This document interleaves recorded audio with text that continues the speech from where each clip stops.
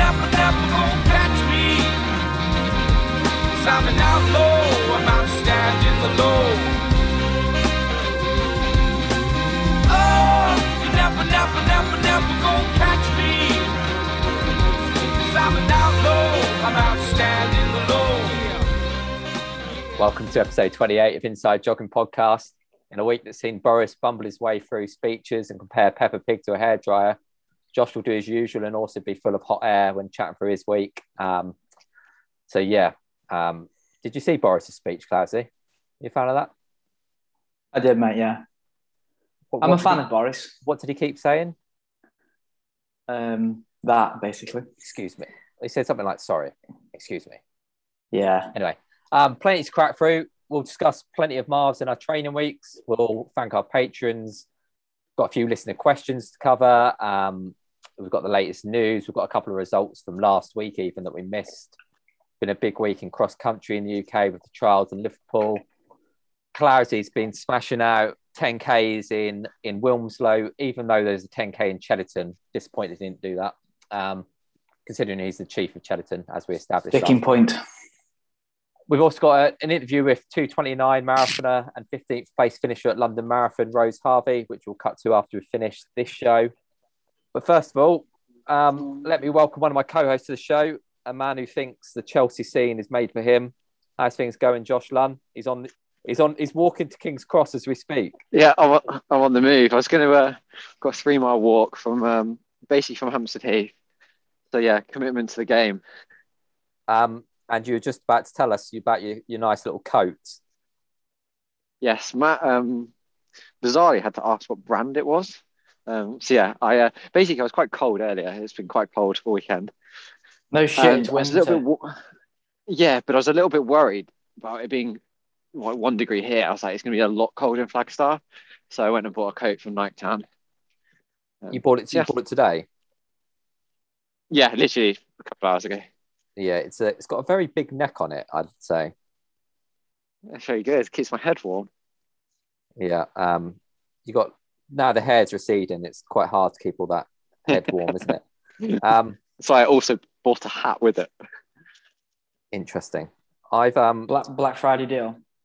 While I've got you, while we're talking, just quickly, I'm going to have to cross to the other side of the road. Do you find it awkward when you have headphones on and there's someone walking very close to you and they don't know who you're talking to? So, mate, you're an influencer. Yeah, you're a big name these days. Get away from them. I've got a big question comes in from Lily Nichols. He's jumping straight into questions already. And she said, yeah, I've got one special request from Lily for you. Lily Nichols isn't her real name. You might be able to decipher from that. But she asks, what's Josh been doing in his days since he banned himself from his computer games? And she said, it's honestly ridiculous and hilarious in equal amounts. It's fine for under 18. So what have you been watching, Josh, or what have you been doing? So I've been watching a lot of Young Sheldon recently. I don't think it's that. Other than that. Anything else more embarrassing? Can you just clarify what Young Sheldon means to listeners in case people don't know what that is? Because it doesn't sound great. Yeah, to be honest, I don't actually know I didn't know what it was meaning until he just said anything else. So basically, I've come into a really bad habit of watching So it started off with the voice auditions on YouTube, and then I ended up on do you ever get in a YouTube black hole where you just end up watching video after video? So I spent basically all of Thursday and Friday watching videos of Ariana Grande, which is not my proudest moment. What's your favourite song? Can you sing it 30, to us? I think it's 30, 34. I don't know how you would actually say it, but if you were to look at it on paper, it's 34 and 35. Very good. Can you sing it? Yeah, I think we should move on from this topic. Okay. Anyway, let's move over to Clowesy. Big win today, mate. You must be very excited. Yeah, I celebrated with one of my pots. My outside pots had smashed in the wind, so I celebrated by gluing my pot back together this afternoon. It's probably the best way to celebrate, mate. You not got a nice Yeah. little tea made for you, celebratory dinner? Well, we went out today, had a little celebratory carrot cake. Yeah, and do you know, I tell you what though, do you know when you use super glue and you get it all over your hands and onto your fingers and it literally stays there for days and days?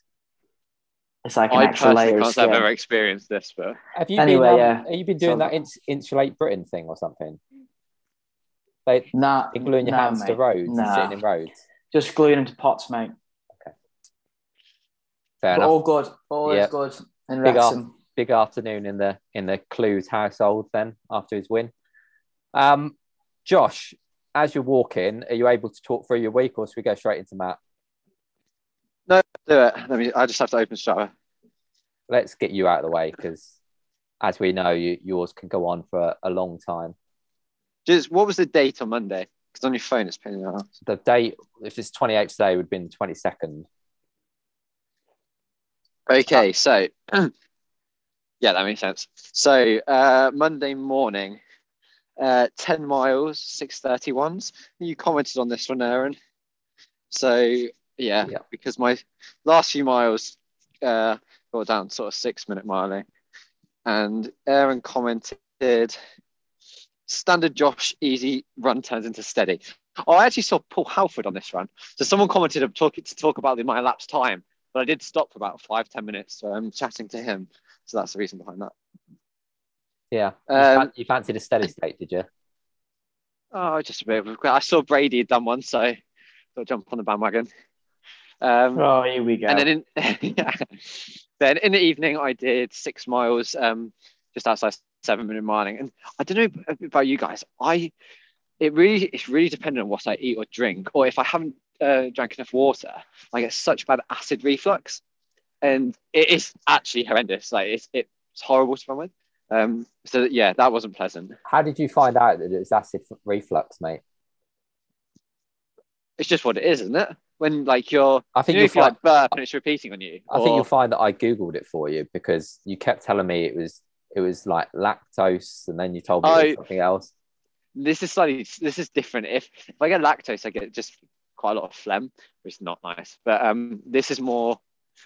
It's like it's like it's not a nice topic, but it's like a sicky burp. Not great, but you need to go. You need to go get some tests done, mate. You also commented on this one, Aaron, so twice a day. And you put this cannot have been on your own. Which I had to ask you what you meant, and you're referring to my pace. Because what's embarrassing is you've got 2 comments on this run, one from Matt and one from me. So yeah, we need to stop commenting on each other's stuff. So yeah, that was Monday. Tuesday, I did 4 miles in the morning, 7-minute miling, and in the evening. Although Tuesday morning, Mustabar commented on Josh's run, Clowesy. He's also a fan of Young Sheldon, so there's more than one. Great show. Yeah, it's very good.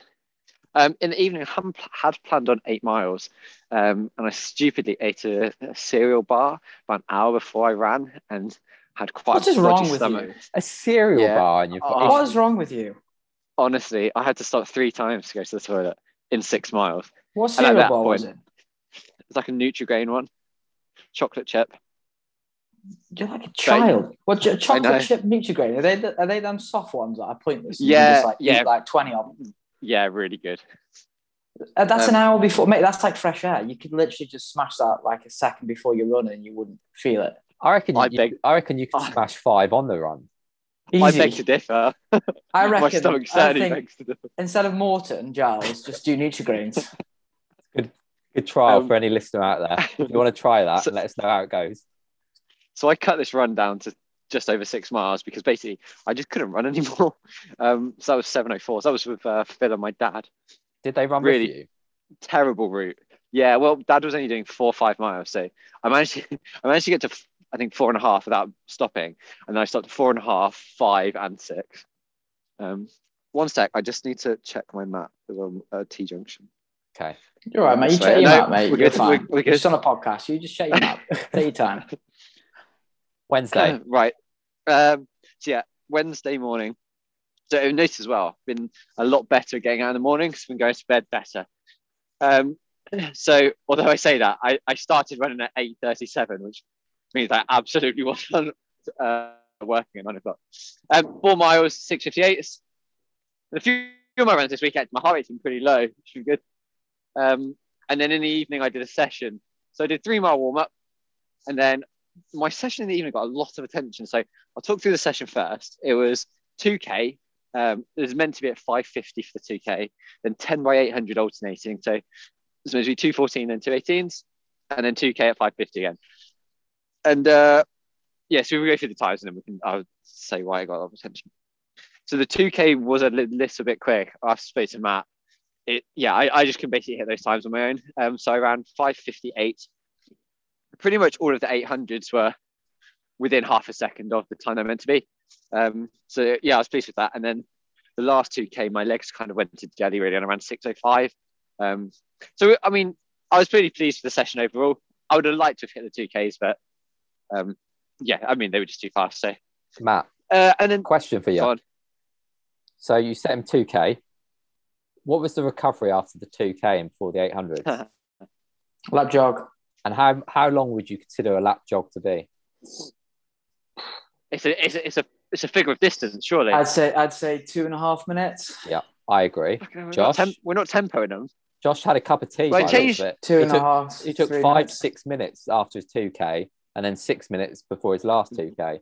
What were you doing, Josh? So the reason for this is I changed my shoes, and it was very cold, and my hands were so cold I couldn't undo my laces.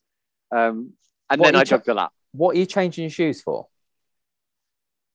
To run 2:14 for 800 meters. So you spiked up basically. Yeah, I've done that for all of my track sessions. Why are you spiking up in a marathon block?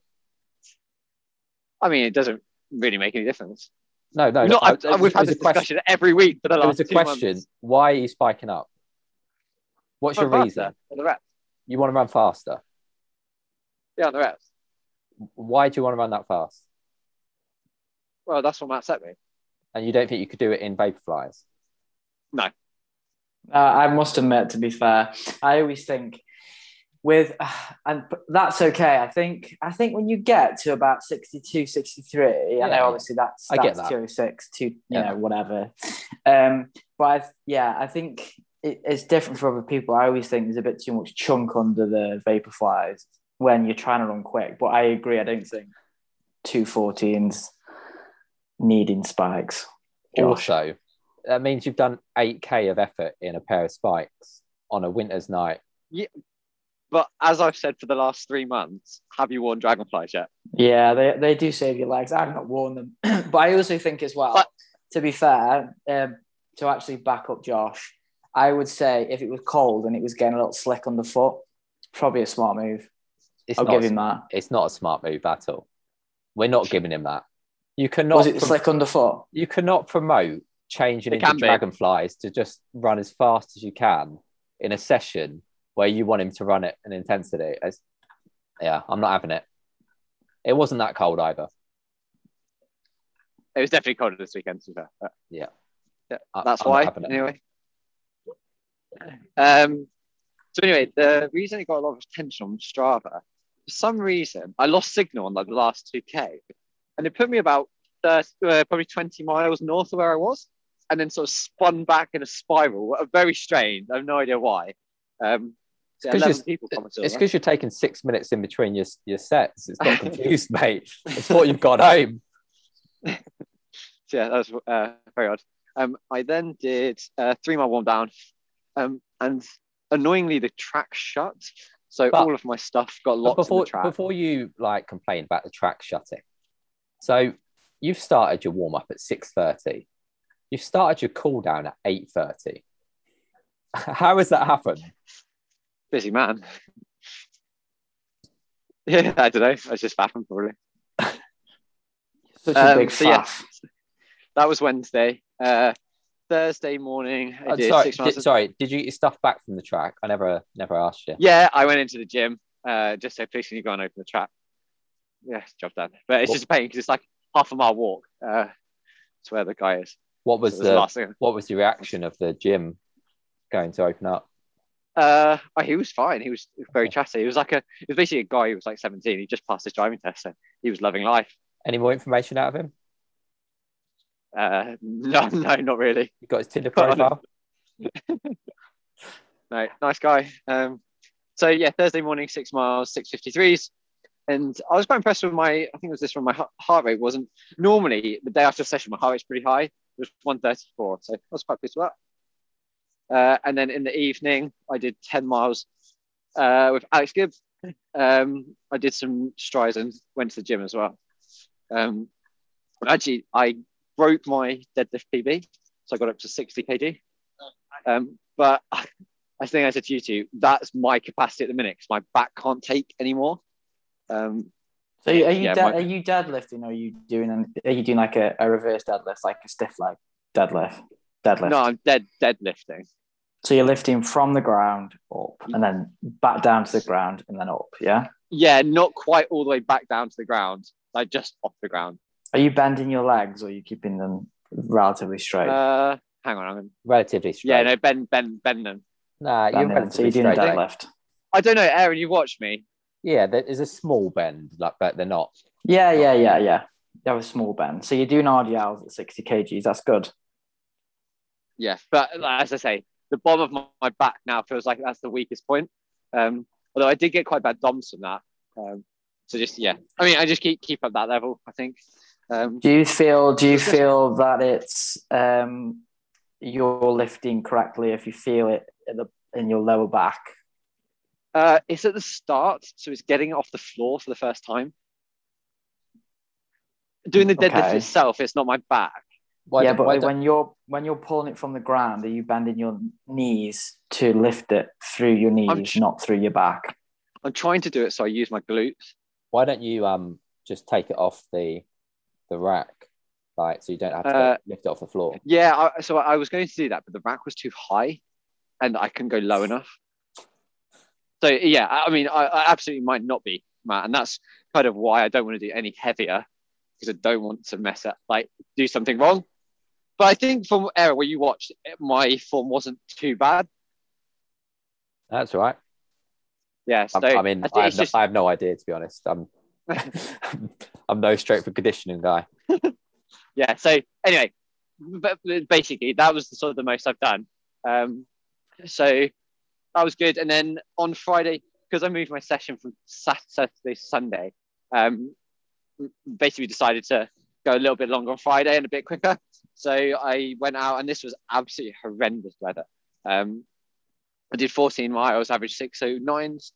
But yeah, it was so windy. I actually got blown off the path a couple of times. As long as you did. Why? Because of the weather? Or? It was grim.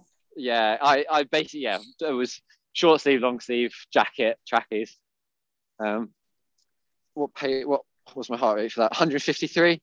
So probably a little bit higher than what I thought it would be, but I wasn't particularly looking at my watch. I was kind of running off effort. So if you look at the splits, they're pretty sporadic based on the wind direction. May I ask, what does you titled this obviously soggy, and then you put this is a good description. What a Tony Payne. Is that like? So so Tony was the reason that we had to move the session from Saturday to Sunday. Do you understand the pun? Yeah, I understand it. I assume that's what you meant by what a Tony Payne. Yeah. Yeah, I like. I was quite impressed. I was quite impressed with myself. That's good for you. Didn't you use one earlier in the week that was worse than this? Yeah, it was the Zoom X. Someone said it was terrible. Yeah, I said feeling very Zoom X invincible. Ross wasn't having any of that. Yeah, no, I thought that was very good. So anyway, that was Friday. Really, at Friday? Come on, let's move this on. Yeah, well, you keep asking bloody questions. Saturday morning, I just did a couple of laps around Battersea Parks. I don't particularly know where I'm going in London, so I thought I can't get lost there. My friend lives just next to it, so 8.5 miles at 6:32, which was quite funny because my heart rate was the same as it was for the evening run, which was 4 miles at 7:20s, and that was exceptionally windy and exceptionally cold. Yes, it was. So yeah, it was quite good to get out for that, because I think, Aaron, you said I'm definitely not going out. Yeah, I looked out the door Yeah, it was basically, horrendous. my cat also looked out the door, and my cat said, "I ain't going out there." So I said, "I'm not going out there either, mate." So yeah, last one of the week then this morning. So did 2 mile warm up and 3 by 5k off 1k float, but Matt didn't want me to do the last k. He said it will look better on Strava if I don't. So I did not say that. just to clarify. No, he actually didn't want me to do it. So yeah, we missed that off. And then so 3 by 5k off 1k float. And Callum's watch was a little bit more generous than mine. So we'll go with his splits. So we went 15, 32, then 3:32, 15, 18, 3:32 again, and then 15:07. So I was pleased with that. That's good. The last track we're moving. His second 5k split was 3.05 mile. His third was 3.04. Pathetic, Josh. Yeah, it was. I think the first one was fine. 3.07. Yeah, nearly. When you add on those little bit extra, you'll be fine, mate. But yeah, good session. Yeah. Is just a quick one. Is Callan? Have you got his address? No, I don't. But I know what's going to be coming. He's actually doing. It's funny. He's doing Telford, Houston, and Seville. So might get to rate him a few times before. Why is that funny? Hopefully, jump in a few sessions. Well, it's just coincidental. Racing 3 different countries. I find it funny. But yeah, so that's the week. So about just over 100, about 104 for the week. Say just over 100. It doesn't sound to Matt like I've gone over that much. I know. That's why you said it. Good. Although, Callan, like before and after that session, he did like 22 miles, didn't he? Yeah, so he ran there and ran home. So he lives in Putney. Yeah. So he also includes his warm up and warm down. Yeah, he must have run a fair way actually. But... Yeah, 22 and a half. There we go. That's my week. Good man. Good week. Yeah, solid week. One more training week than Telford, isn't it? Yes, that's cool. Sorry. So why Josh finds King's Cross Station. Yeah, so whilst I'm going to mute for a bit and I'm going to relocate because I've probably got lost. So Josh has done his bit and he basically feels now that he doesn't need to contribute anymore. So let's go into your week, Matt.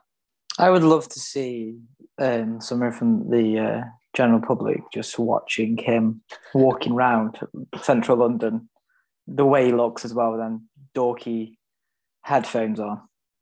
Well, the worst thing is, I have my running bag on, which has my bib from London on, which is fine if you go to a running event. But walking around central London, you look like this a is massive embarrassing. Twat. Well, I saw it. Why have you still got your bib on from London on your bag? I quite like P12. It's quite cool. Can I make an announcement, please? Because this needs to stop. All right. Now, please, listeners, if you've had a name which you're supposed to put on your bag, that's absolutely fine. But when you finish the race, the competition, please remove it. Agreed. And if you don't, I'll have more respect for you. That's all that matters. It depends if you want Josh's respect or you want mine and Clowes's respect. Your choice.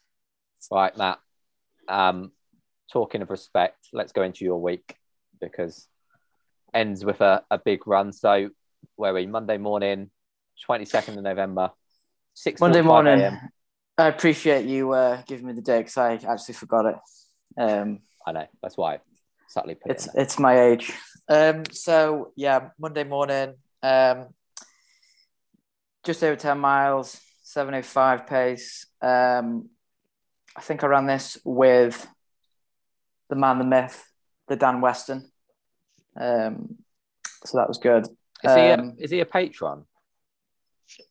No, but he's a big fan of the show. I'm sure one of your friends became a patron, mate. I can't remember which one. We were talking, we have great conversations. What were we talking about the other week? Oh, about Bitcoin in cryptocurrency. And he told me something else about the moon and the sun, but I'm not going to pull out that figure and tell everyone because I'm not 100% sure. Well, give us the gist of it. What were you talking about? Well, no, it was, I was looking to invest into crypto, like Bitcoin. What, about 10 years too late?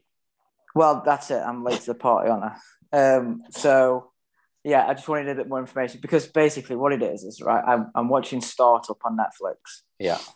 and it's all about like cryptocurrency. So I was intrigued, but anyway, Fair enough. good conversations. So so 10 miles, and I did weights after, started to increase the weights. I think somebody thought I lifted 110 grams, which is quite funny. I enjoyed that one. Josh does that. So that was quite fun. So that was in the morning. I think I only ran just the once on Monday. Did. Tuesday was 9.5 at 6:55 pace. Nothing too crazy there. Evening was 4 miles. So I wanted to do some strides after the run, but I don't know about. I know Josh will say differently, but sometimes you just can't be asked to stop and like gather yourself and then go and do strides. Yeah. If it makes you feel better, Matt, I actually did nearly do this once in the week, but then I thought, nah, I can still do them.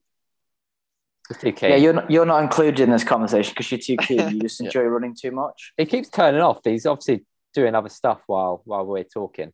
What I liked about this run, though, Matt, was it was 22 minutes long, which I appreciate. It's always good when you do those shorter runs a bit quicker. I always like I do one before the marathon, which is also like 4 miles, and it's done in 22 minutes. I can deal with that. Yeah.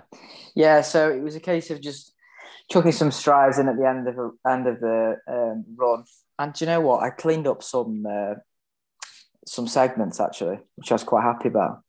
Because do you know on them runs, right? Do you know on your easy runs, you never ever run fast on your easy run loops, do you? Well, no, I don't. Never. Anyway. No, never ever. So it's always quite interesting to see what's about, because I don't know how you sort of look for segments, because I just doesn't really interest me that much, but it's quite fun to see them all after, isn't it? Yeah. So on that topic of segments, I got sent one today from your village bakery half loop, which there's now a segment called Aaron and Josh have had more clubs than Tiger Woods. So the listeners have done their job. I know who that is. Good work. I appreciate it. I've only run for 3 clubs in my whole life. Yeah, it's still too many. Yeah, and you won't change. So, I reckon if we get some more listeners to add a few more segments, then I'll be pleased with that. Yeah, please do. That's a good little segment. I wonder what it is. Well, you got the PR, mate. Oh, really? Yeah, 4:49 pace for 0.4 miles. So pretty solid. That'll do. Sorry. So that was Tuesday, Wednesday, session day. So do you know what? I couldn't be arsed. I was going to go to the track. I really was. I was keen for it. I think do it every week. I think we've said this now for the last 4 weeks. I was thinking, what would Josh Lund do here? Well, I know Josh Lund would do. And he'd go to the track, spend 4 hours doing a session, and then come home. I couldn't be arsed. So I was like, right, I'll go upside my house, and there's a lane. I'm just going to go up and down there, back on Pant Lane. So it was just the standard 10 by 3 minutes, 1 minute rest, just walking around. It went really well, actually. Do you know what I find? And Josh is very different to me, and I have to prescribe things differently to keep him engaged. But basic, like standard, simple sessions, are just the bread and butter. Because I find, Matt, if I was to do that session on the road, I definitely wouldn't be able to run as quick as I would on the track. Definitely not. But what I don't know why that is. But what I would say is, Matt, you ran 2:54 average, which for the K, I presume, and you did 10 by 3 minutes, 2:54 average. What did you run for 10K today? 28, basically 2:54 pace. So yeah, there you go. It's incredible. That, to be honest, mate. So Josh, what I'm now saying is, after you've been banging out these 800s in 67s and 69s, what are we looking for? 28:20? I've been trying to tell you this for months, Aaron. Right, sorry. No, Let's go back to Clowesy I'm session. probably 30 kilometers. Go on, back to your session, mate. So basically what it is, it's quite nice. And I think for you, Josh, I think if you find somewhere where you can compare it week in, week out, as far as where you're hitting certain marks on the, I don't know, you're hitting a lamppost at a certain time, then you can get some sort of idea of how quick you're going. So this was probably as far as I've gone on 3 minutes. So I was getting about 0.64 to 0.65, which is probably the quickest I've done for some time. So I was pretty happy with that. Then in the evening, 4 miles, 7:15 pace. I was down in Bridgewater for work, got absolutely lost. Ended up running down a dead end to an army barracks or something like that. You ran down the river, didn't you? Ran down the river. Wasn't it dark? It was dark. I had my body torch on. Yeah. Shout out to all listeners with the body torches. More the fact, if you run down the river, how have you got lost? You just turn around and run back. No, so I was gonna run it on the canal, but I thought, right, I saw this river sort of path. I thought, oh, this looks decent. So I just followed it for a little bit, and then I was like completely lost. And then it's not that big a place, is it? Either. No. So then I ran through this like barracks. It was some sort of like army thing. I wasn't supposed to be there, and the lights came on, and there was these cameras. And I was like, I need to turn around and run back. So that was interesting. And then I got got back to the hotel, and had a Papa John's. Nice. They do. And I'm sure most other pizza establishments do this as well, but they do like a half and half. Yeah. So there you go. So that was nice. Enjoyed that. I liked Ian Connick's comment on your run, actually. Oh, get yourself to Western Superman. No, more talk about he wants to meet the fastest runner on the podcast. Oh, yeah. Where's he meeting me? That's what he said. Do you know what? It's funny. That's just what I love about the running community is you can run, and I travel quite a bit, and I'll be traveling a lot more soon. Well, hopefully, unless the old variant comes around again. But I've been on runs like all around the UK, and I can bump into somebody I know and just run with them. Yeah, it's funny, isn't it? But I've just been on Google Maps, mate. You said it was a barracks. It's actually a water recycling centre. Why did you have to say that? It doesn't sound as. If you go on Google Maps, you can go right to the gate, and there's a guy in his security jacket though, so he does look kind of scary. Yeah, well, that's it. And you know what? Like, but I could have been some random person, and what if I, put some sort of bleach in the water? Exactly. The waterworks. So, yeah. Not that I run around with a bottle of Domestos in my hand. Good research there. I appreciate that. No worries. And then next morning, beautiful morning, actually stunning. Did 10 miles, 7-minute mile in, went on the canal, absolute gorgeous morning. I was even going to take a picture and put it on my Strava. That's how nice it was. That's more of an inside running podcast thing. We don't do that shit. Yeah, do you know what? I think that's why I left it out, to be honest. However, did you see Moose's picture this week of their beautiful. It's incredible, isn't it? Well, I think we should compare ours, like Wrexham Industrial Estate, or just see a cow shitting in a field. But you know what? Fair play to the boys. I think it's a great idea. I really do. I'm just annoyed I didn't think of it first. Where Brady's running as well. Yeah, it's stunning. Yeah, it is. Boys have got it good. So that was 10 miles. I listened to the Iron Cowboy actually on Rich Roll. I don't know if you've heard that podcast. Is this he did 100? Yeah, he did 100 Iron Ironmans Yeah. in 100 days. Yeah, I saw it. 101, There's a video. There's a film, isn't there? I've seen the there's film. there's a new one that was when he did the 50, I think. Okay. So that was quite interesting, actually. Just I picked up some good bits and bobs on that one. Not like I'm going to do an Ironman anytime soon. Then that was what I did on the Thursday. Friday was just 5 miles. Yeah, absolutely disgusting. The weather was. Got absolutely just battered. Plus some hills. Doing hills in the dark was interesting. Saturday, good God, it was like a tree graveyard around here. I had to climb. I had to climb about 6 trees. So I've just gone on Clowesy's Strava. 27 mile per hour winds, feels like -4. So it's up there, isn't it? What's that? I don't even know what that is in Ks, but a lot. Yeah, but it wasn't the fact that it wasn't the weather that was the bad thing. It was the trees.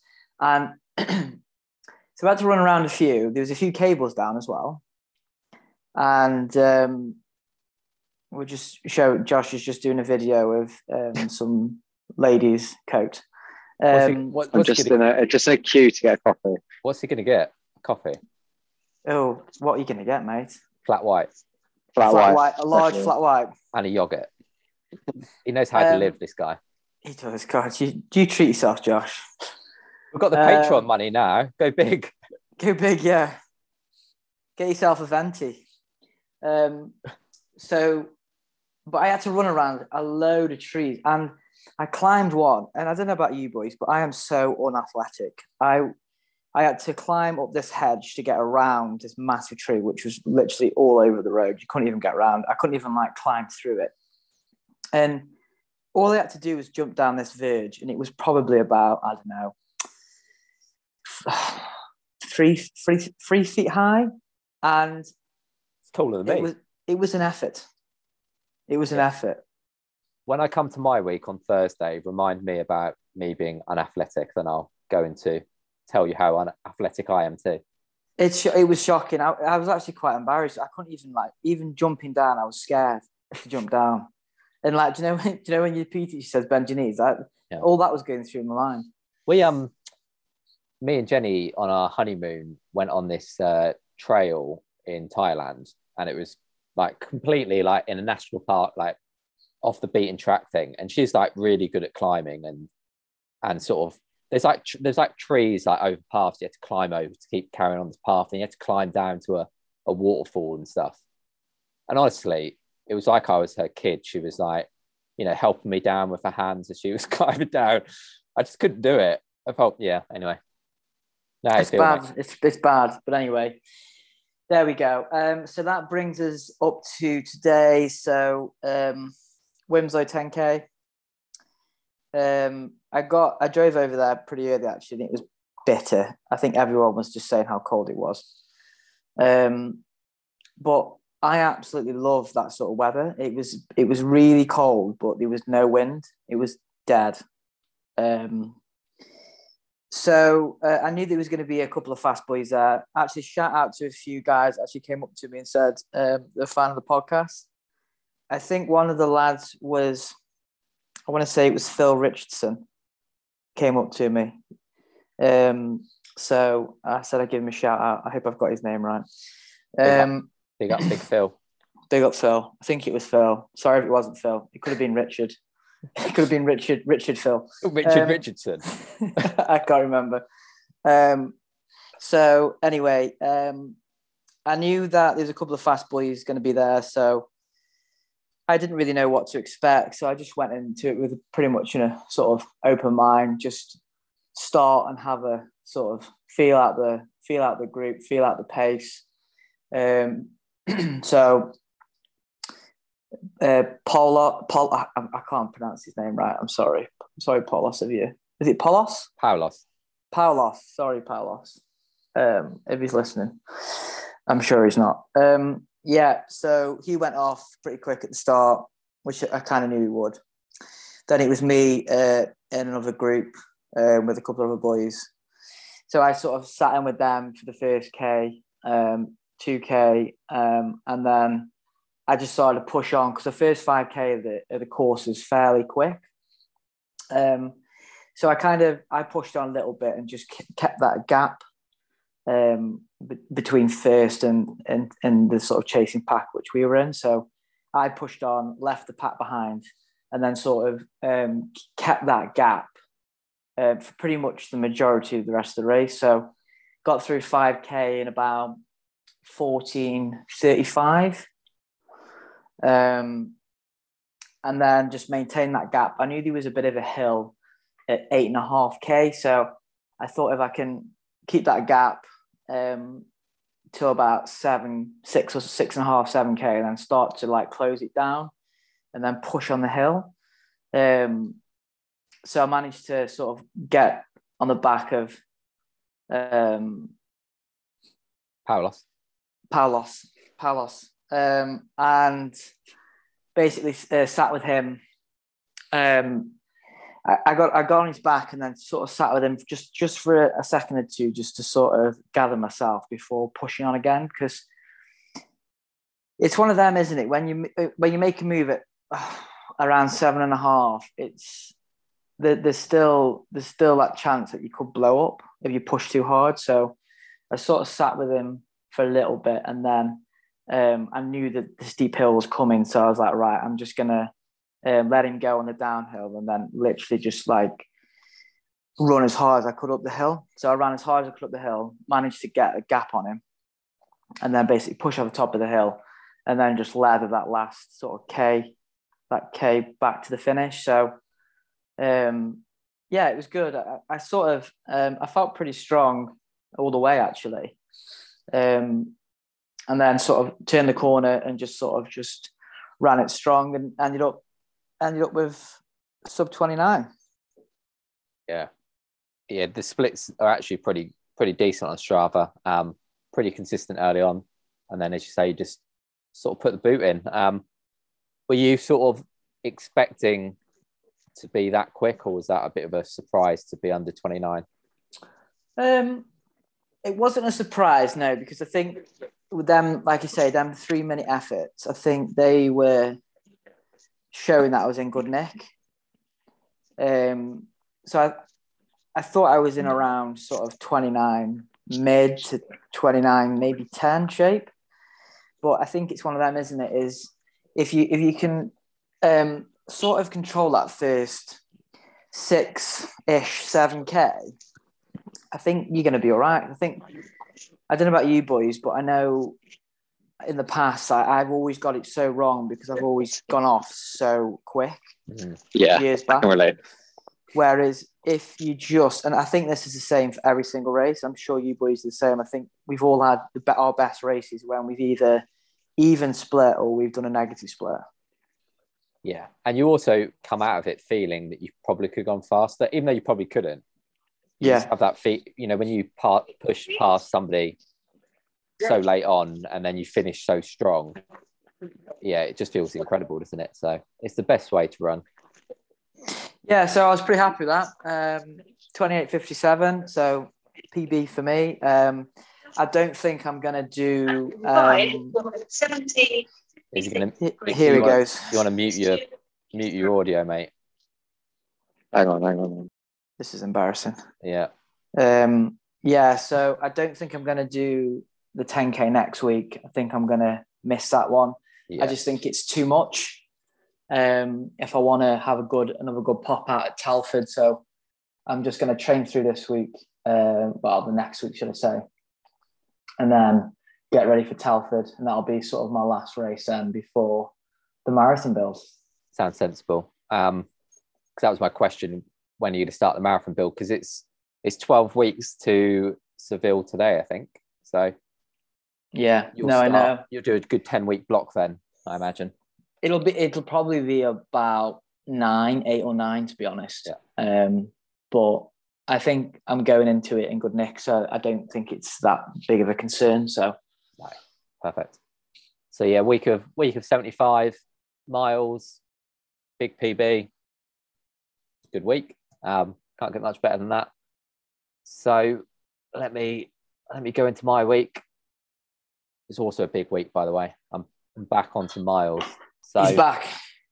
Monday morning, just got out for a nice little easy run. I've actually been solo parenting most of the week, so sort of had to wait again until about 8:30 to get out the door when Jenny's mum or dad comes around to look after Eliza for the day. So yeah, just an easy sort of 6 miles, 7:23s with Philippa. Yeah, nothing else to report really. Monday evening, got out with a listener actually, Luke Harrison, who's lives down the road from me. He bashed out plenty of miles, and I know he'll be listening to this. So good to get a run with him and try and do some more miles for him in the future. I did an hour at 7:09s, similar route to the morning actually. A few hills thrown in, a few trails. I think I spent the first 15 minutes moaning about Josh. Next 15 minutes talking about moaning about other stuff. So yeah, Luke got a good half an hour of me moaning before he got a word in, which is good. I'm sure he enjoyed that. Great start to the day. I had Paul Misen commented on my run saying typical Aaron turning a standard run into a steady state. Made no I sense. think he was trying to defend. No, I think he was trying to defend me. Yeah, but it made no sense. Like, at least do it on a run where I've turned it into a steady state. Like, if you're going to come at me with banter, make it be good, mate. Pathetic, really. So Tuesday, I went down to the grass, 3-mile warm-up-ish, and then did 4 by 3 minute, 2 minute, 1 minute. Classic. 90 seconds after 3 minute, 60 seconds after the 2 minute, and then 90 seconds again between the set. So that's 40-minute fartlek all in all. Was that a jog for the rest, or was that a sort of just an easy jog? Probably about 7-minute miling ish. So just looks easy. like you've used a new little route here. I went around the football pitches. Thought I'd do the groundsman a favour. When are you going to get on the road, mate? I went on the road today, so right. I'll come to that. Good. But again, like you, it's convenient to go down to the cricket pitches for me. It's only down the road. Can just get it done. No cars. A couple of dogs to run around. Maybe the groundsman to moan at me. But other than that, it's all good. There's not really anywhere that flat around me where I can do a decent loop for the session. Or like Josh says, you go out into the fens and it's blowing an absolute gale. So yeah, I enjoy it down there. I get it done. I enjoy it. So I'll just do that. As long as it's all right underfoot as well. And I think it's one of them, isn't it? It's like, if you're doing less work on the grass, when you come to the roads, it's going to feel so much easier. Well, that's what I was worried about today. I was worried about how it would react, but it was all good actually. But yeah, the grass is perfect at the moment. I don't know if you saw Liverpool. There's no mud in this country at the moment. So yeah, we're all good until the rain comes, which is turned this weekend. 2-mile cool down. I didn't run in the evening because I didn't have any time. So Wednesday got out late. I didn't get out till 3 o'clock on Wednesday because I had plenty of work. I actually had Thursday and Friday off work, so I was trying to cram in as much work as I could on Wednesday. And I knew it got dark about 4:15. Sorry, hold on a minute. You're cramming in work, right? And it's 3 o'clock. Still got half the day left, mate. Well, so I worked afterwards. I started work at 8, didn't have any lunch break, worked through till 3, and then went for a run and then did another couple of hours of work. So got plenty in, mate. Don't worry about that. Boss is a big fan of the pod, is he? Yeah. Or she. But yeah, got 90 minutes in. I knew it was going to get dark about 4:15, so I risked it with a big loop, and it was all right actually. And about 10k in, I was clipping along at Josh Lund pace, 6:20s, thinking, feel great here. Might just do the whole run at this pace. I told you, mate, it's good. But I got to I got back into Stamford, Josh, and I don't know if you know, but out where the football club is, way it's sort of on Royal Road. I was coming back up that road, and my stomach went, and I had about 5k to do, and it was all uphill from there. I think I had to stop about 3-4 times in that last 5k because my stomach just cramped, went to pieces. You know, Did when you you have need Nutrigrain? no, I did have lunch before. It's probably why, but I think Thai green curry at about That'll do it. 1:30. But yeah, it just hit me all of a sudden, and I was on a run with Josh once and had to go into his ex-girlfriend's house for a toilet stop at. It was actually his ex-girlfriend's parents' house. While they were sleeping on a Sunday morning, I ran in the house and did my business and got out. So that's a nice little wake up for them. But yeah, it reminded me of that. So that was Wednesday, 13.5 mile, 90 minutes. Thursday, did an hour in the morning at 6:52s. I can't actually remember that run, to be honest with you. So did that. Then in the evening, I got out of Ben Heron for 6 miles, 7:12s. Just a few loops around the estate. It was absolutely freezing. And Ben's titled it a well-rapid evening run. So he must have thought it was quick. Is your comment, is this a hacker who's commented Oh, on yeah. your Oh, Strava? Bernard. He commented the other week saying, "What's my call sign?" I don't know What's you your mean. what, sorry? What's my call sign? So I thought he meant like, you know, like Batman had a bat sign. I thought it was like, I don't know, like your star sign or something. So I said, anyway. GarminBeHere.co.za. Plan 4 hours 29 ahead. That's comment. a virus, Alice. Must be. Don't click on that link, listeners. Don't. So double day Thursday, which is good. Oh yeah, I was going to mention Thursday. So I had Thursday off. So I looked after Eliza a bit more. She goes swimming at 2:30 on a Thursday. So I go down to this little private swimming pool, and there's me and 4 other mums doing the swimming. Yeah, this is fantastic. Half an hour lesson. Is she on the butterfly yet? No, she's just doing back crawl at the moment. She's not really mastered butterfly, but she'll get there. So they have these they have loads of equipment. They have this little donut thing, which is pretty good at. But I was swimming back with her, and you swim back into the shallow end. And when you're in the shallow end, like the mums were sitting on the floor, like holding their babies. I can't sit on the floor with my legs out holding her. I couldn't do it. I had to crouch. And then so I was crouching, and then I was cramping up from crouching, and I was thinking this isn't good. I then had to put her on my back, and I couldn't move my arms. I couldn't rotate them enough to get her onto my back. Mate, you need to set the scene better than this, right? So, you're with the mums, right? So you're with the mums, fantastic, great. Yeah. Is this? So you're at the pool now. You're you're at the side of the pool. I'm in the pool. You're in the pool doing this. Yeah. So I thought you were outside the pool. Now, what were you wearing? Were you in your Speedos, or were you in just running shorts? No, I have to wear Speedos, so I was just in a. You do you? Yeah. I was in swimming shorts, but I wish I did. I said to Jenny, basically, I'd not shaved for the whole of November. Your bikini line. No, my bikini line, the whole of November. So I was going to just before I went swimming, I shaved it off completely. What are we shaving here? You've not even told us what we're shaving. My face. Don't worry about that. Right. I was just going to leave just my tash. So I was going to have this little tash. And I was going to put the Speedos on, go down the pool. Oh my God. But I didn't. I bottled it. So I went in my swimming shorts and... You're like Hasselhoff. Yeah. So I lacked flexibility. I lacked mobility. And then towards the end of the session, it's only half an hour long, my arms started to ache.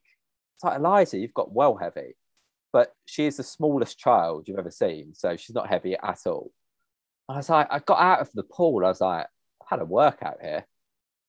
These women must get fit from this. So did you put it on Strava? I should have done, shouldn't I? Moose would have loved that. I might do it next week. Do it. 30-minute. That'll trigger him. 30-minute karma, baby. But yeah, that was Thursday. Friday, I did a session back at the cricket pitch. 15 minutes sub threshold, 12 minutes at threshold, 9 minutes above threshold. Chris Perry's commented very specific zones. I mean, he loves a comment, doesn't he, Chris? I don't know how specific sub threshold, threshold, and above threshold is. I know he's very basic as Chris, and he is, bless him. Yeah, poor lad. Anyway, yeah, fairly solid. I picked up on each rep basically. And although my splits don't show it, I sort of split every 4 laps around the cricket pitch so I could sort of know what I was doing, and it sort of picked up 4 seconds every 4 laps, so a second a lap, which is good. So good little workout, but it was bloody windy. That was so what was the plan of this? Like what was the sort of what were you thinking doing this? 15 minutes sub threshold, which is just below threshold. I understand the logic behind it. I'm just thinking, like, as far as what was your plan going into this? Was this to just sort of do some sort of steady state with some intervals, or is it a case of, is this like 10K, or are you looking towards half marathon for this session? Half marathon ish, but it wasn't. Yeah, it wasn't that. It's like in between. Basically, to be honest with you, I wanted to do a 30-minute sort of threshold run, but it was so windy. You broke it up, yeah. And went 15, 12, 9. And I thought I could just do 3 by 12 minutes at threshold, but I wanted to go a bit quicker than threshold. So I wanted a bit more stimulus. So that's why I did that. But yeah, I mean, the benefit is at the moment I'm coaching myself. So I sort of made that up on the fly. The downside is I'm sort of just doing sessions that I think that I want to do. And maybe not, getting the stimulus I need. It's not a bad thing, though. In the end of the day, if you wanted to get something in yesterday, given the conditions, that's probably as best you're going to get out of anything. It wasn't that bad. It wasn't the wind. Yes, it was windy, but it wasn't as bad as it was meant to be. So I actually got away with the rain. The rain didn't start till later, because later that day I went and picked up my I went and tagged my Christmas tree and went through a massive hailstorm. So yeah, busy Friday. Got my. What's your Christmas tree? What sort? It's I actually don't know the name of it. I did know. About 6.5 foot. Tagged it. Going to pick it up next weekend. Good little tree. Got a little one for outside as well. A little 2-footer to go outside the front. Yeah. Big spender this year. Yeah. So that's Friday. Saturday, as you both mentioned, was absolutely grim. I met Ruth up at hers, and the first couple of miles downhill, but it was into this wind, which was, as you know, incredibly strong, and it was chucking it down. I couldn't move my mouth to talk. It like froze on me, which probably Ruth was pleased for. Shout out to Ruth Jones. She's actually on the interview later with Rose Harvey. Helped me out with that. So that's who Ruth is. But yeah, I did an hour with her. Then I added on a little bit more. Actually, when I added on, I went up to this little road where there were some big trees. And because the wind was coming from the direction behind the trees, it was dead still up there. Like eerily still. Couldn't believe it, but there you go. That was Saturday. No chance running that evening because it was too cold. So well done, Josh, for getting out there, but it was too cold for me. Sunday morning. So this morning, drove up to near Newark, actually, to meet the Lincoln boys. They were doing a little session of 8-mile wave tempo. So alternating miles between 5:15-ish and 5:50-ish. And then a couple minutes recovery, then 2 by a mile at lactate threshold off 2 minutes. So joined Ronnie, Shane, and Tom, my boys, who were, they need to start listening to the pod more because I don't think they listen as much as they should. But yeah, we had a nice little group, very cold. I was amazed that Tom just kept his little lycra shorts on. He's got some, the lycra shorts, they almost come down to sort of above my knee. His are like hot pants. They come halfway down his thigh. Is he 6 foot though? No, he's about my height, or a little bit taller than me. I like it. Has he got big blue teals? Yeah, that's what Jenny said. Yeah. Jenny was takes it all up. Josh is on the train. Josh is gonna get an interview in. Yeah. Yeah, he's on the train, Josh. Let's have a little interview. This is a lot busier than I was anticipating. Oh God, this is awkward. I can't believe he's got on the train. Just to the listeners, we've just witnessed Josh with his phone in his crotch and watching him lick a yogurt, basically out. So, right, yeah. Let's with talk a about spoon, this run, people. So, this run, we did 3 mile warm up or 5K warm up. Did the run, which was almost 14 miles. That included my warm up, which was about 11 miles to run. We hit the splits, as I just said. Then I did 2 by a mile, and the boys said we'll do this at half marathon pace ish.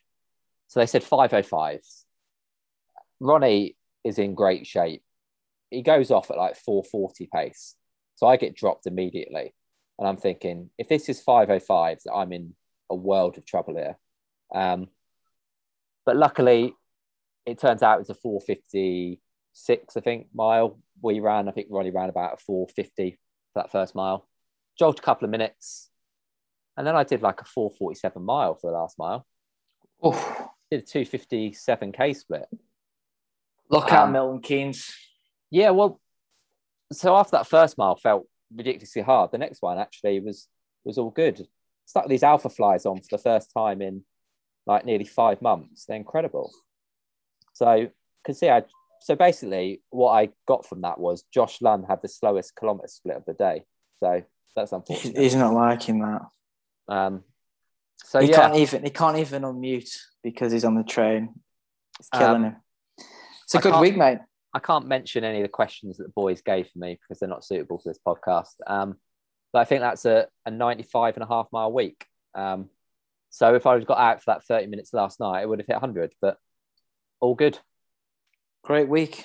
So yeah, one more training week, then Milton Keynes. I know the organizer messaged me a few weeks ago. So I think there's still a few spots. So if anybody's interested, maybe give them a message. And we've got a good little group looking for about 66-ish minutes. So, you're in 66 at least. Yeah, I'd like to run. If you put a good week together? I think I could run dip 67, 66 and a half. We'll see. I'd love it if I could beat Josh's 66, whatever, for another week. That would be nice. He'd enjoy that. And then he'd be the slowest man on the podcast. But yeah, all good. It's just good to be back running, to be honest. Yeah, definitely. Strong. It's a good week. About 5 weeks together now, so all good. Right, let's go through some patrons. Again, plenty of patron supports this week. And as I said, we'll give a shout out to 3 of them each week. If you want to join us on Patreon, you can do patreon.com/inside jogging podcast. £10 a month. You get extra content like our training talk with Jake Smith, and you get the show. Well, we get the show on a Sunday night, so I need to edit it and get it out pretty sharpish after tonight. And we're going to push back the general release to Tuesday evening. So you get the show 48 hours early if you're a patron. So, £10 a week, £2.50 a week. I think we're worth that content. So yeah. Right, Matt, have you got your thing open? I do have my thing open, yes. So, is it Christian? Yeah, Christian. My guy, Christian. I would love to try and pronounce this surname, mate, but I feel like I'll butcher it. Christian Ulrichsen. Ulrichsen. Sorry, Christian. I apologise. He is from. I know he's from Norway. He's from Sarpsborg. Yeah, Am I saying that right? There we go. I was gonna. Oh, this is bad. I've still got internet, I hope. I was going to Google it, but my internet's dropped off on my other computer, which is always useful. So while you're getting back onto dial-up, his PBs are, he's a quick boy, 14.55, 31.08 for 10K, 65.26 for the half at Barca 2020, and 2.21 at Berlin 2019. That was a year that I did it as well, actually. So I'm sure I saw him on the start line at some stage. Interesting fact, he has a podcast called I Det Lang Loop. Am I saying that right? Sorry, Christian, this is terrible. Especially in the long run. I thought I'd just leave that in the long run. He has a lot of followers. So if you're not following Christian, get on it. 8,500. Let's get him to 10,000. On a mission to break 220. He is doing Seville with us as well, which is great. He likes the green and black Alphas. Part-time model. So check him out. He's on the cover of Condius, a magazine, November 2016. So get yourself that magazine. I don't think he's a part-time model. I just saw him on the front cover of a magazine. But let's throw it in there. Let's give him some credit. It looks like a lovely little place. There's Sarpsborg on Google Maps. I bet it's cold. Just south of Oslo, closer to Sweden, I'd say, than sort of South Norway. If you want to invite us over, Christian, we'll do a live crossover pod with you from Norway, but maybe in the summer. It's doing the summer. I want to go to Norway actually. Me too. We can. You know Clowesy, don't you? Clowesy from Portland. Oh, Lars, yeah. Yeah, he's in Stavanger, isn't he? So over on the. I don't know what that over on the means. west coast. It's a place in Norway. Right. Anyway, is Josh going to read this? Do you reckon, or should we read it for him? No, he's not. He says no. So sorry, Dave Prosser, but you've got me reading it out. Dave Prosser is possibly from East London, maybe Mile End or Hackney. I just, don't know. But that's where I can where you've been doing a lot of park runs. PBs 16.27, 34.21, 72.56 and 2:34.46. So out of those, I'd probably say 5K. I'd say the half. 5K or half, yeah. Yeah, solid. Bit of work to do on your marathon. I reckon we can get you onto 2:30. So Dave, he's a creative director and co-founder of Moth Animation Studio. Got a website, daveprosser.co.uk, so check him out. Does some good little graphics and films. Does Dave? I like his website name. Keep it simple, Dave. Yeah, he runs for Candy Racing Team, which I think is like a London-based racing team. So, check those boys out. I'll also do the other one, which is Ryan Shepick. He's from Sheffield. He's got PBs of 18.39, 34.27 from Doncaster 10K today. So I'm up to date on your information, am I, Ryan? Fantastic, Ryan.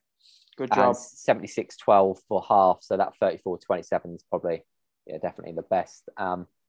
Ryan, I haven't got any interesting facts on you right now. So actually, I lie. I am on your Instagram. He's actually look at this. He's a professional photographer, is Ryan. He's also got a website, ryanshepick.com. You'll like that one, Clowesy. I like that. Yeah, some decent photos here from all around the world. So travels a bit, does Ryan, and get some stunning shots. So if you want, I'm sure Josh would be keen for you to take pictures of him while he's running, because he likes that sort of thing. Maybe you can make him look good. But that's the patrons for the week. Josh looks in a world of trouble on that train. I can't believe he's got on the train mid-podcast and he's not going to bother speaking. He said he's going to go in the toilet. Is he? Amazing. Yeah. Right, let's get on these list of questions then. You kick us off, Clowesy. I've got one for you. Right, I've temporarily relocated in the toilet, so we're good. We're not got long, mate. We do these list of questions, then we can. Fantastic. This is great. I'm glad you're in the toilet talking. People will think you've gone nuts saying that. You also. All right. Last minute tips for Valencia marathon from the Juggernauts. I assume that's me. From Andrea Castelnova. Castelnova. Sorry, Andrea. That is Andrea. Sorry. I promise you, I've not been drinking tonight. He's lost his head. I've lost my head. That whiskey you meant to say for Eliza for Christmas, not drink it on the show. Apologise. I've still got lactate in my head, so don't worry about it. Last minute tips. I would say Valencia next week, isn't it? I think or week after, 2 weeks, isn't it? It's December. It's 2 weeks. 2 weeks, yeah. Yeah. So the work is done. Just enjoy the taper. Just try and focus on the little things as far as good nutrition, good sleep. Don't do anything different It's to what next you've weekend, done Clowesy. Next weekend. in the block. Right, next weekend. Okay, so taper week. Well, they'll be in a taper now anyway. So, yeah, don't do anything different to what you've done before. Just enjoy. Don't go off crazy fast and have a great time. There you go. That's some good advice.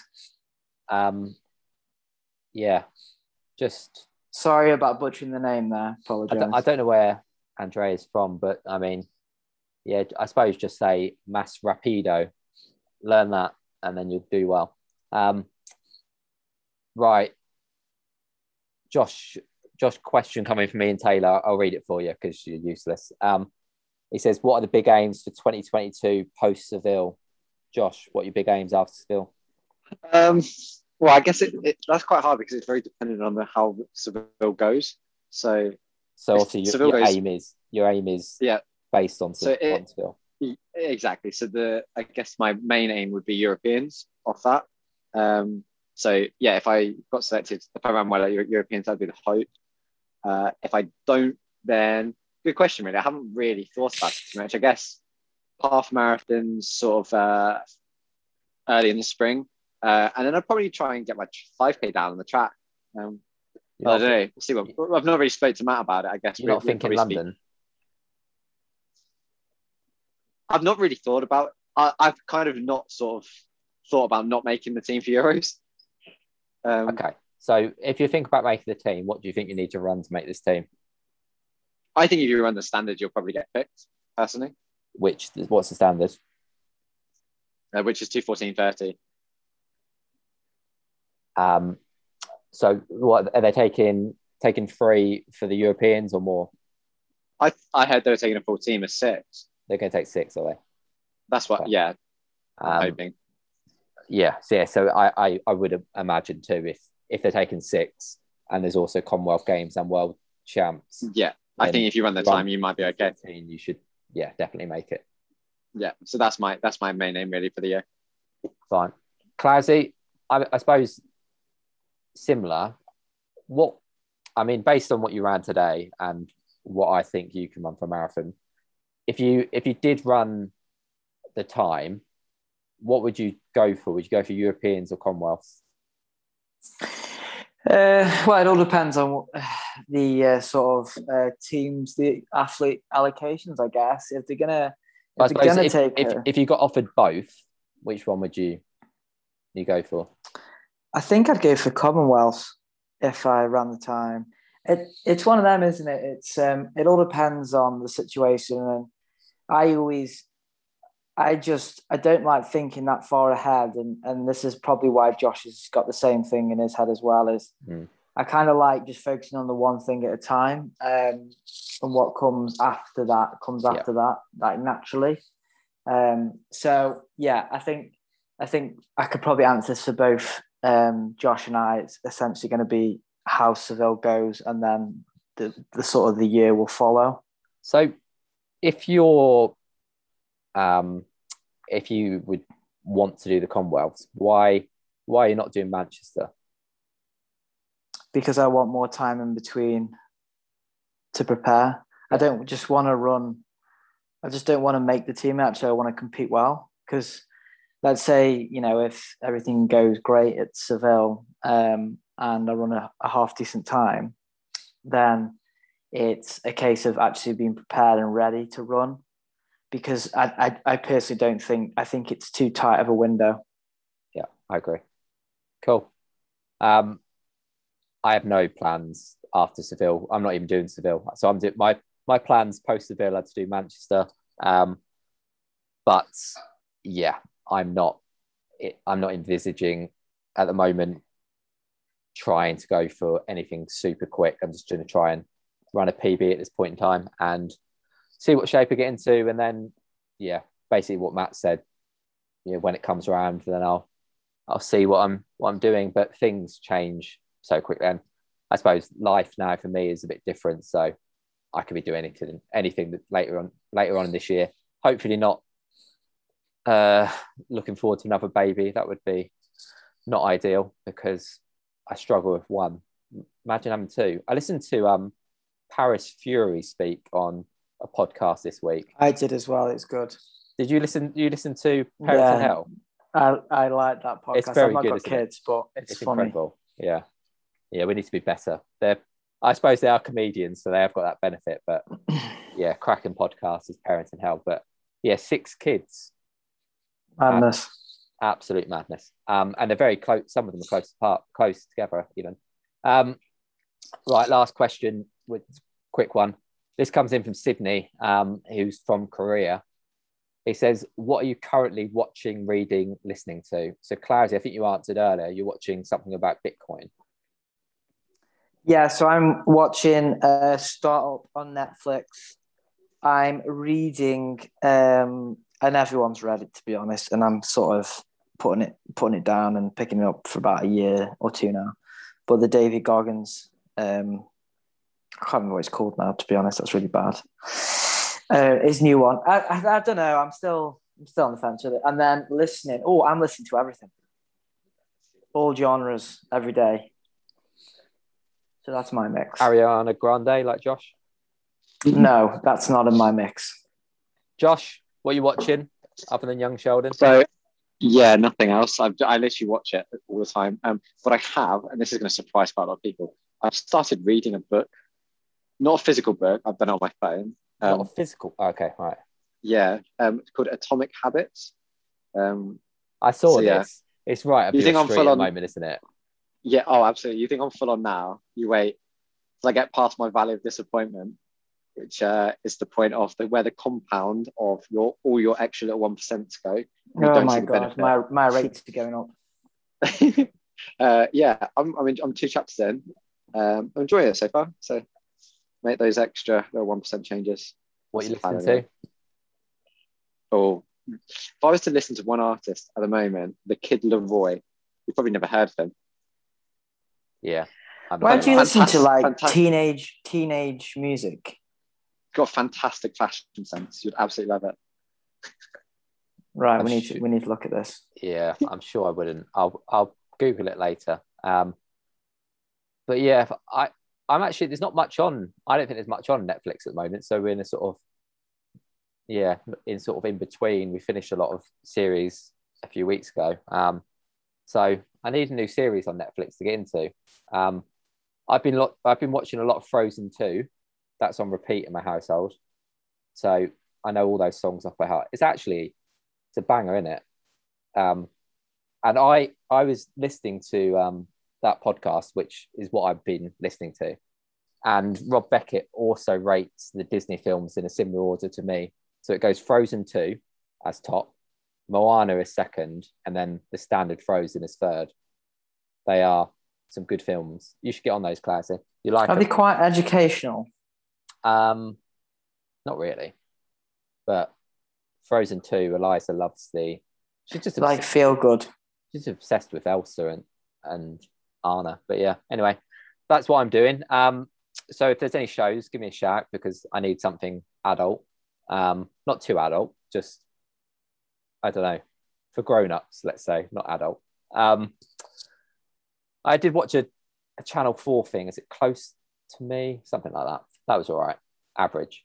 And yeah, I'm not reading anything because I've got no time to read at the moment. So yeah, other than listening to Inside Running podcast, Parenting Hell, just whatever comes on my shuffle on Spotify when I'm doing the session. I had some Bugsy Malone come on this week. Josh, you like that? He doesn't care. He's gone. Yeah, so I have to mute each time because people get walk past. Yeah, Bugsy Malone, very good. I haven't actually listened to Bugsy Malone in a long The time. Resurrection is his new album. Good. Might Excuse listen to it on me? the way home. Bugsy Malone's Well, latest I'm album, The not, Resurrection. yeah, I'm not even gonna What's Bugsy bother Malone? explaining. Just a It's bit. a musical, mate. Yeah. Bugsy Malone. It sounds like it should be on like I don't know, like it should be in Space Jam or something. I did that musical at school. Dressed up as gangster. Anyway, yeah, that's end listener questions. Let's go into news quickly because we've been waffling on for ages. Big news, Liverpool cross country this weekend, well, yesterday, in fact. I mean, the big news from my point of view was how disappointing British athletics are. And Don't get me started. You know, horrendous. I saw their excuses. That's what it is. Their excuses of, I'm going to go off on one, basically. They've known about this for nearly a year. And they basically said, we didn't have the time or the setup or whatever. So it's not difficult. Get a guy on a quad bike, put a camera on the back, or even just get one of your members of staff to go out there with a phone and film it. Because that's what I just watched on Instagram. I watched a couple of people who were filming it and listened to the Critcast podcast, and the Sunday podcast did a commentary, which was I thought it was very good. It's just a shame they didn't have any video to go alongside it. But why are we relying on a couple of, lads like us to do the marketing of our sport for us? It's not rocket science. And when you pay, I saw last week that Joanna Coates, who got sacked or whatever she did, was paid over 220k for the year. Put some of that 220k towards filming a bit of cross country or doing a bit of marketing. If you want to give me the job, give me your marketing budget and I'll sort it for you. It's just, there you go. I was saying this to Gina actually yesterday. Like we come back from being out for the day and we were gonna. I was on YouTube just trying to see. Because we didn't look at the results or anything. We just thought, we'll watch it later on in the day, thinking, it's 2021 now. Most things are streamed now. You think, British athletics, they're there. It's the biggest cross country race of the year, and just get some. Even if you just get somebody on with the phone, going around, a good quality camera or something, doesn't cost much. Exactly. The quad bike thing, like usually, imagine you remember Alton Towers National Cross Country. I mean, they wouldn't go a quad bike around that, but at Liverpool yesterday, it was dry as a bone. It would have been so easy to get a little quad bike and get a camera on the back. They used to do it in counties. Sky TV used to do it. So it's not like there's not anybody in this country who's done it before. If they wanted to, they could find somebody. It's just they can't be asked to pay the money and they can't be asked to promote the sport. And then they had the cheek to put one of their guys on the finish line for phone and just record the top three coming in. It's like brilliant. Yeah, and the person who did that was shaky as hell. I know. And it's not. It's thing is though, it's one of them, isn't it? And we can probably talk about this about 3 hours. Yeah. You're trying to increase participation of our sport, and we have such a great platform to do that, and it's not being used. Yeah, and they wonder why the sport dies, and that's exactly why. But anyway, let's go into the results. So, short course. There's the short course trial, which was about a mile, I think. Because that's for the relays at the Euros. Ben West and Luke Duffy were 1-2 in the men's, and Alex Bell and Hannah Nuttall 1-2 in the ladies. Hannah Nuttall may be a bit of a surprise to make that team, because I think she beat Holly Archer. So that was good. And I watched the race as best I could. I listened to the commentary, and I think Andy Hobdell, one of the coaches, filmed some of it, and Chris Barnes, who does Podium 5K, also did a live stream for some of it. But both of them cut off for the men's. But I watched the women's, and it was a decent race. Jess Judd pulled away with maybe half a lap to go, and yeah, dominant performance from Jess. She took the win. Jenny Nesbitt in second, Abby Donnelly in third. I think the senior team will be made up of Jess Gibbon, who was fifth, Kate Avery, who was sixth, and maybe Lauren Hayes, who was ninth. I think there's discretionary places for fifth and sixth. So, but I can't see anybody from the States or who wasn't there taking those spots unless I'm missing anybody major, but I couldn't think of anybody. Josh might know. I wonder if Charlotte Arthur wants to run. Yeah, but why did she not turn up? That's what I would say. I don't know, but yeah, I would assume that she would still make that team. But... Yeah, I mean, I assume she would, but I mean, I would feel Lauren Hayes, especially. I think she's a year after giving birth, finishing ninth and squeezing in the 16. Well, I'm sorry. I understand. I understand these discretionary spots, but why do we do that? Like, we should. The people that show up to race, give them the spots. Yeah, I agree. If you're not ready, you're not ready. You're going to be racing in a couple of weeks at Europeans, so you got to be ready there. Yep. Yeah, it's just, and that's another thing about the whole selection process. It's just not very transparent, is it? So nobody knows fully where they stand. Amelia Quirk was the lead under 23, so I think she was fourth overall. Men's went out very hard. Another decent race to watch, actually. And the top three got away, and Rowan Bookshart, maybe you'd expect to pull away, but Jamie Crow held on for a long while. And Jamie Crow only did the marathon in London, 6 weeks ago? So he's good on the grass, so he is. Yeah, but incredible run from Jamie to finish third. Very good. And they had a decent gap on the chase and pack, who were, in that chase and pack was some phenomenal athletes. Jake Smith was in there. I saw plenty of other people in there. Rory Leonard, who's had a decent season over in the States. Josh has nearly arrived at the station. I was going to say Tom Mortimer as well. Rowe, Butchart, Crow, Battershill was fifth, McCallum was sixth, and Smith was seventh. They will probably get the senior spots because, again, I don't know if anybody from the States could justify. Mark Does Mark want to run? I don't know. Again, I'd argue if he wants to run, then maybe he should come over for Liverpool and stay until Europeans. But yeah, I mean, Mark Scott has obviously got the talent to, he's proved he's got the pace, but it depends if he wants to run cross country. Then in the under 23s, Tom Mortimer was fourth overall. He was the lead under 23. Rory Leonard, Stonia and Mohammed, I think, filled the rest of the spots. But yeah, quality race. My performance of the day goes to a man we've mentioned on this pod many a time in the London build-up, Dan Nash. 20th Fantastic. Position. Incredible run for the Masher. Do you know what's amazing about that? That's nearly the same pace as he's run for his 10K PB on the road. That's phenomenal. Yeah. So what is he, 4:52 pace for a 10K cross country? Yeah. Well, just under 10K, but yeah, I mean, he's not run really much quicker. That shows the quality in that men's field. He was 20th spot running 30 flat pace for a cross country. Yes, it was dry, but it's nowhere near as quick as the road. So, well done, Dan. Cardiff boy. Some good. It was good to see cross country back properly. Deep fields, some good racing, and it was very windy, like incredibly windy. So, good to see. And I'll catch Jake Smith tomorrow to see his summary of the race for the Patreon listeners. Wilmslow 10K, Clowes has mentioned. Certain Matt Clues took the win in 28.57. Paulos Sorrefeld 29.13 for second, and Nigel Martin 30.07. I think Nige chased after you, Clowesy, and popped it a bit. Women's Sophie Wood 33.34 took the win.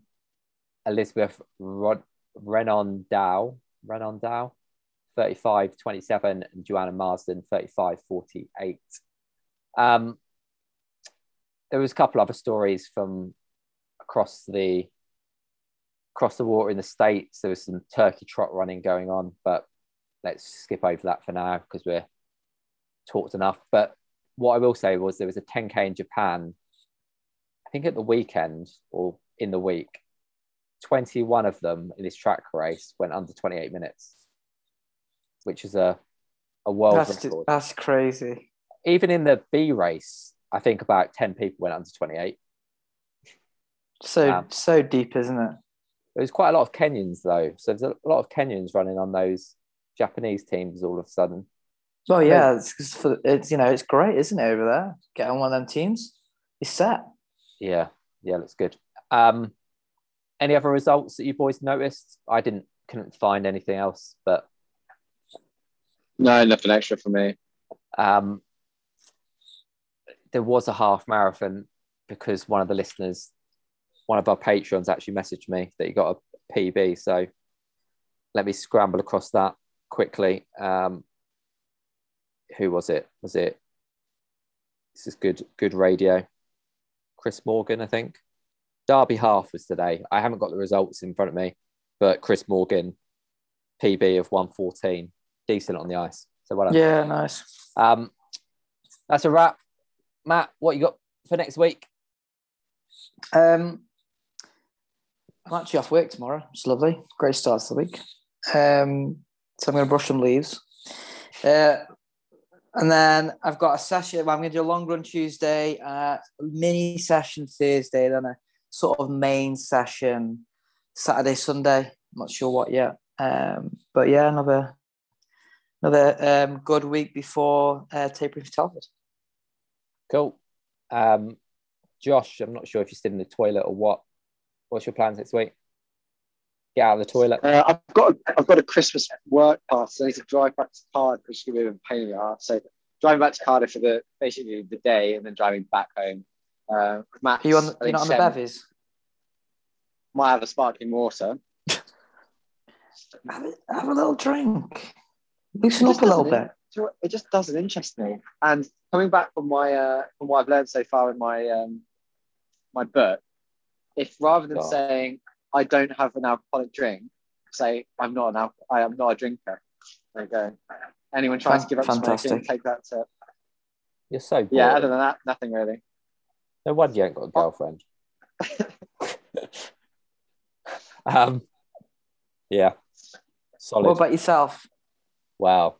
Thanks for We're getting good at this, Matt. Yeah. I'm picking up the Christmas tree next weekend, so do Christmas decorations next weekend. That'll be nice.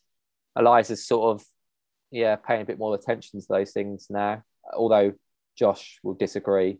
She will be getting Christmas presents, mate. I'll give her a little treat. I might do a 5K next weekend. I was going to do parkrun. Ooh. Possibly there's a Leicester Podium 5K as well, so maybe that. I'll look at the weather. If not, Josh is doing a 4-mile tempo, he tells me. So might jump on that and do 5K within that with him. Depends how quick he's going, to be honest. It might end up being in Cardiff. That's the only problem. So yeah, well, I'm not coming to Cardiff to do it. So that's out of the water. He told me he's going to run full 40 pace, which is 14:30, which would be a PB for him. I'm definitely not doing that. But just life next week. I've got a trip to York on Thursday to go to the warehouse. So love York. Yeah, but I've got to get the train at 8 o'clock and got the train back at 6 o'clock. So I'm going to be doing a Clowesy run at 6 a.m. by the looks of this. It's good running, mate. If you just run on by the side of the river there. I'm getting the train up and then I'm working all day, and then coming straight back. So why don't you stay over? Because worker booked it. I've just got the train. Just go in. I'm the muscle. And believe it or not, I'm going to be the chief moaner. You wouldn't expect it, but that's I wouldn't. Just hope Eliza sleeps a bit more because she's been a bit under the weather this week. She had her jabs, MMR jabs last week, and it's causing a bit of grief. She's not slept too well this week. So I might have to, I don't know, go on some harder stuff. What should we try next week, Matt? Anything harder than whiskey? I don't know. She's done it all, mate. I don't know. She's done it all, that girl. 100% alcohol. But yeah, planning for Christmas. Definitely, it's Christmas next weekend, isn't it? Pretty much December.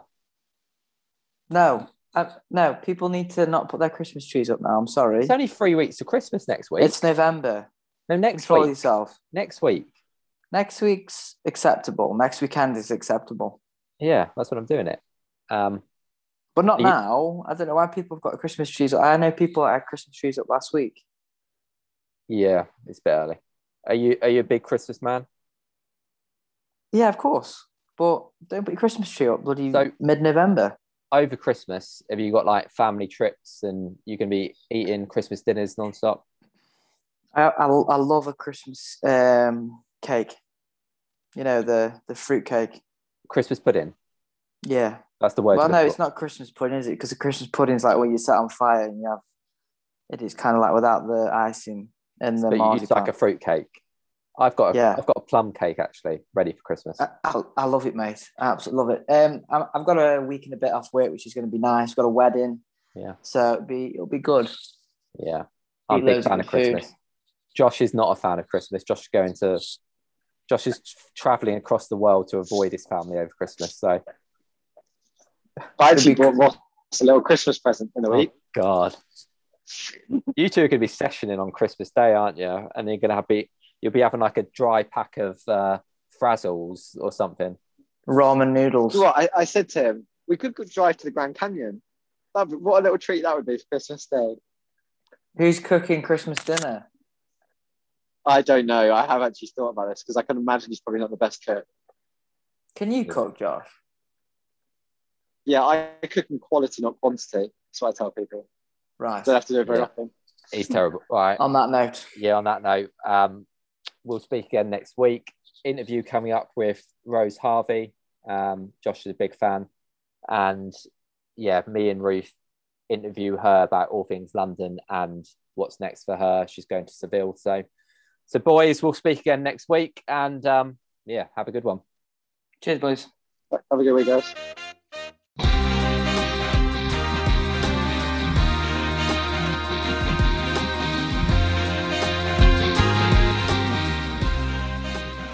On this week's show, we speak to 15th place overall and second place British London Marathon finisher, Rose Harvey. Rose has enjoyed a rapid rise in the sport over the last couple of years and has slashed her marathon time from, I think, 3:04. Maybe I think I saw 2:58 just before that, a couple of years before that, to the 2:29 in London this autumn. Her progression is like really encapsulated by the fact that she only got her first England vest this autumn in Antrim. So a couple of, maybe only a month before the marathon. And as she confesses in a few things I've seen, her target of 12 months ago was to get into the Surrey team. So yeah, incredible rise to sort of the international level now.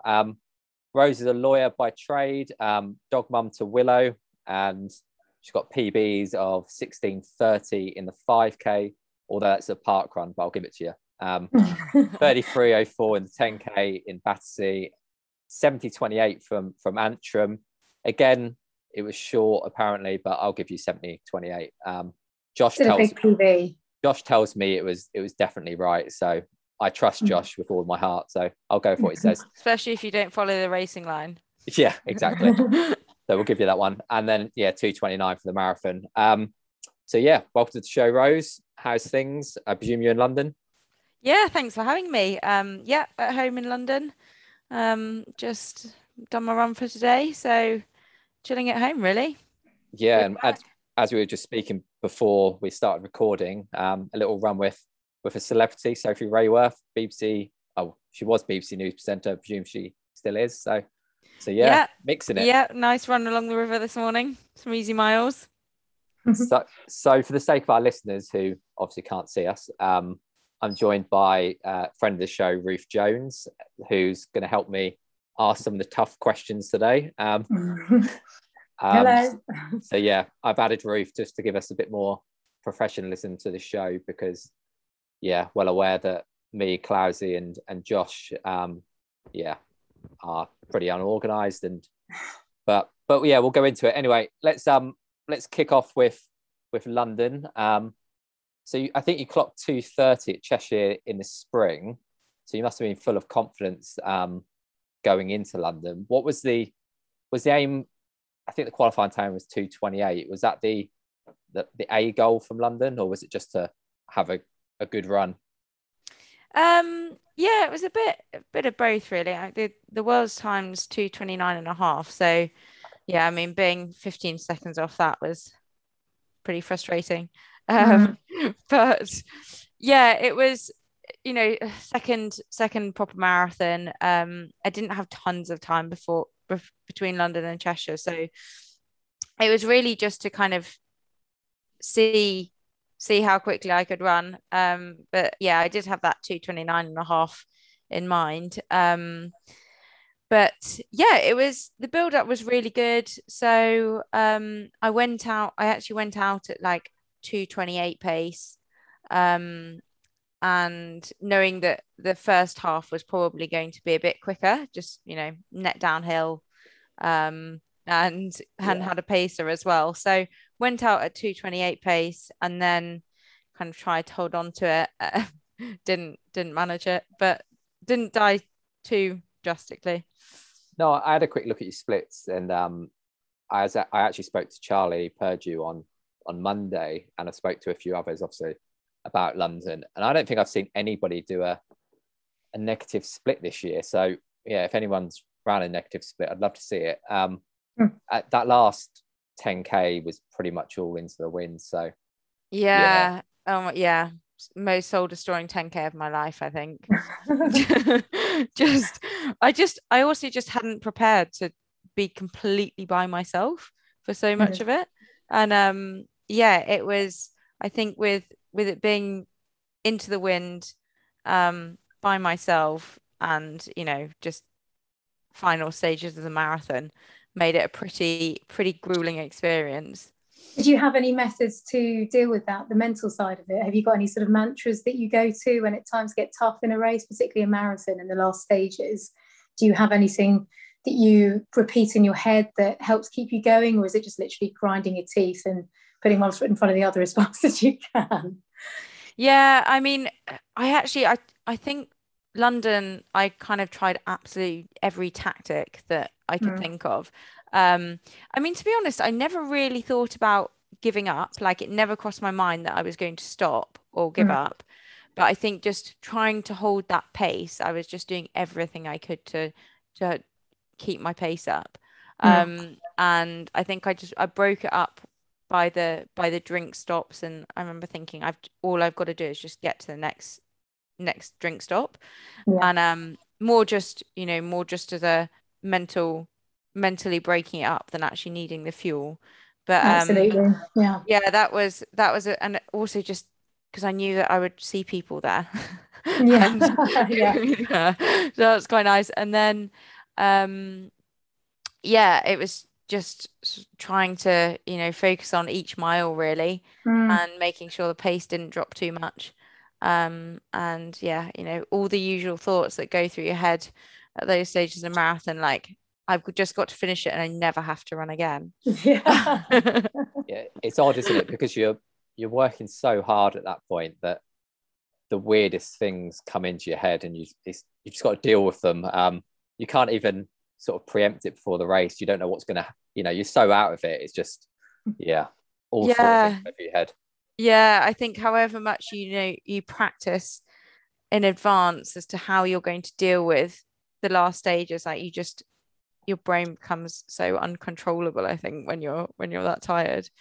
But yeah, I think it became a battle to just get to the end, really. Yeah, I always look out for people. I sort of know where people are going to be stood, and I actually quite like hearing, like, you get so many random shouts of your name, and I like looking at them and sort of spending a bit of time trying to work out who it was, because it sort of distracts me. And I was going to say, I was at miles 15 and 21ish, and I saw a big group of Clapham chasers who gave you plenty of support. So you must have had a lot of support out there on the course that day. Yeah, I did actually. Yeah, and it was a huge boost to have that. It honestly got me round. Just having had being it being a home on home territory, had loads of people out. Family came down and lots of friends out as well. And then you just get kind of the people you don't know having your name on your vest helps. So yeah, it was support was actually really good. Cool. So let's go into a bit about London, because it's quite an intense. I always think it's quite an intense event, London Marathon, for us Brits, because you can go to a Berlin or another major marathon in a different country, and the only people who sort of know you're running are your club mates or people you run with. But when it's London, it's kind of anybody you've ever met who kind of knows you is tracking you on that day. So, and as well, with London being the way it's been over the last couple of years, that whole weekend is pretty intense in the hotel. So yeah, how's that, kind of build up to the event changed for you in the space of, well, a couple of years, really?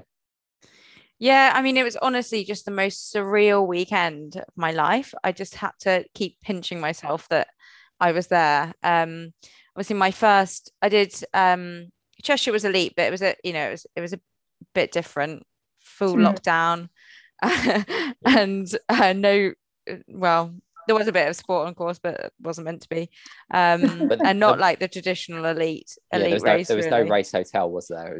It was just no race hotel. And so yeah, it was my first kind of experience of like a traditional, a proper elite start in a major marathon.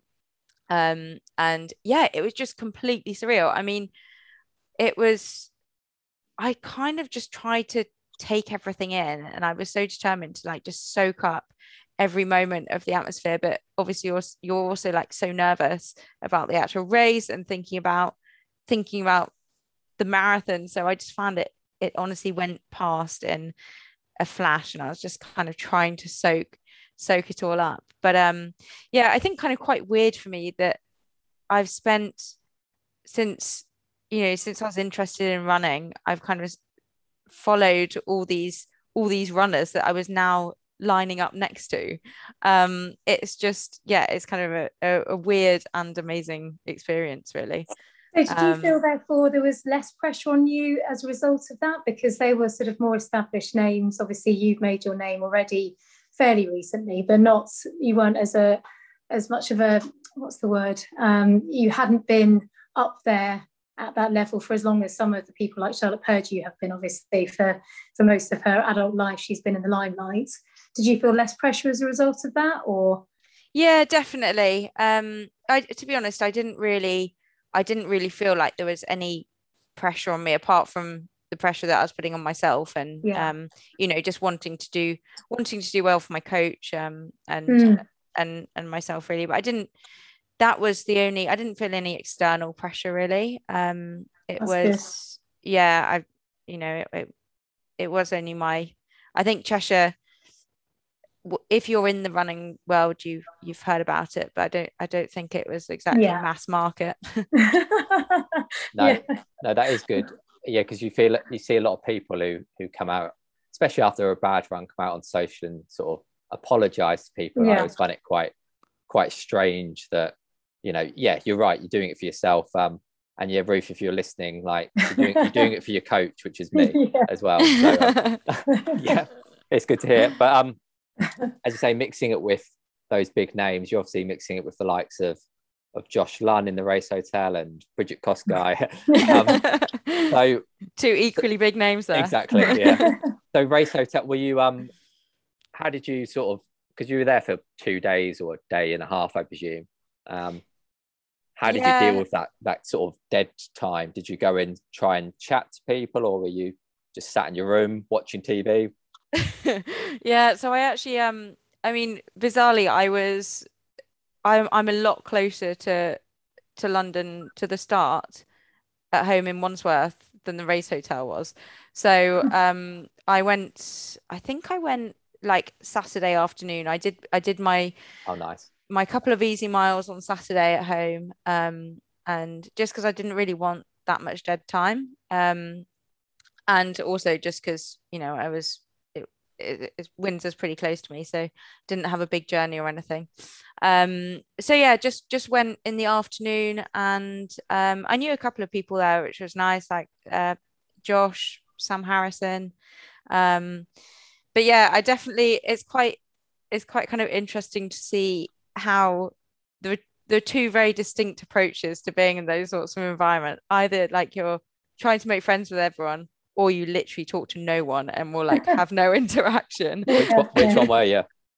The chatty one. Yeah, that's the problem. It's the same for me. Like you get some people and they just want to get their heads down, and like I don't think when we were in the hotel the year before, like we didn't see Clowesy. He sort of just kept himself to himself, and I know pretty well. I can't do that. Like I think I go too inside my own head. Like I don't like having that time to just think about a race. I think especially, at that stage, there's nothing more you can do.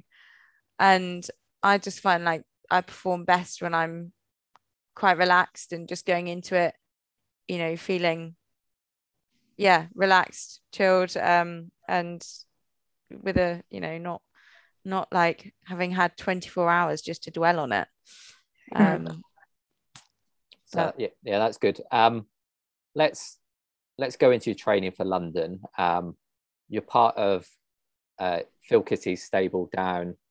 Is he based in central London? Is he part of Clapham, or is he Battersea way? Yeah, so we train in Battersea Park mostly. Okay. So you're part of the same training group as the likes of Steph Davis. How's that training group sort of helped you grow as a runner? Yeah, they're honestly, it's been great. I think the group really has come together in the last like 6 months or so properly. When I started with training with Phil actually at the start of lockdown. And when I started, there was literally me and one other guy. Steph was obviously coached by Phil as well, but because of lockdown, Steph was up in Scotland a lot. And we didn't, and she was a lot quicker than me then, so we didn't train together. But yeah, there was me and one other guy that I trained with, and my overriding memory of lockdown is just like us two up at the crack of dawn before work doing reps around Battersea Park. And the guy I was training for was doing his A-levels as well, so then he like dropped off the radar for a bit to do his exams and stuff. So in the lead up to Cheshire, there were a lot of solo miles. And then when we were in lockdown too, like doing that over winter was just a struggle, to say the least. I think and it was my first actual winter like training properly. I mean, before, when I didn't really take running that seriously before, so it kind of got to winter and I like went into hibernation and checked out until it got warm again. So my first winter experience of proper marathon training was a shock to the system, to say the least. But yeah, I think since pretty much just after Cheshire, Phil started to build out our training group, and get some new recruits. And yeah, now we're, I think, about 15 of us on a good day. But yeah, it makes such a big difference, especially on the longer sessions. I feel like we go through the sessions and kind of all dip and rise at slightly different times. So there's always someone to pull you out of the dark place. That was amazing. But yeah, it's great to train together, and now Steph and I are like finally on the same schedule for a marathon. So we're doing some training together as well. Well, so it's incredible that you managed to achieve what you did at Cheshire, basically running on your own, doing most of your training on your own. Your first marathon block, really taking it seriously in lockdown with one other person to train with who was still at school. So now you've got this group. It's quite exciting, isn't it? Looking forward to what you can achieve with a better setup. Yeah, definitely. Yeah, and yeah, I it's, I just think running with faster people is like the best way to get faster. Yeah. And so yeah, I've definitely been pulled around by the group on numerous occasions.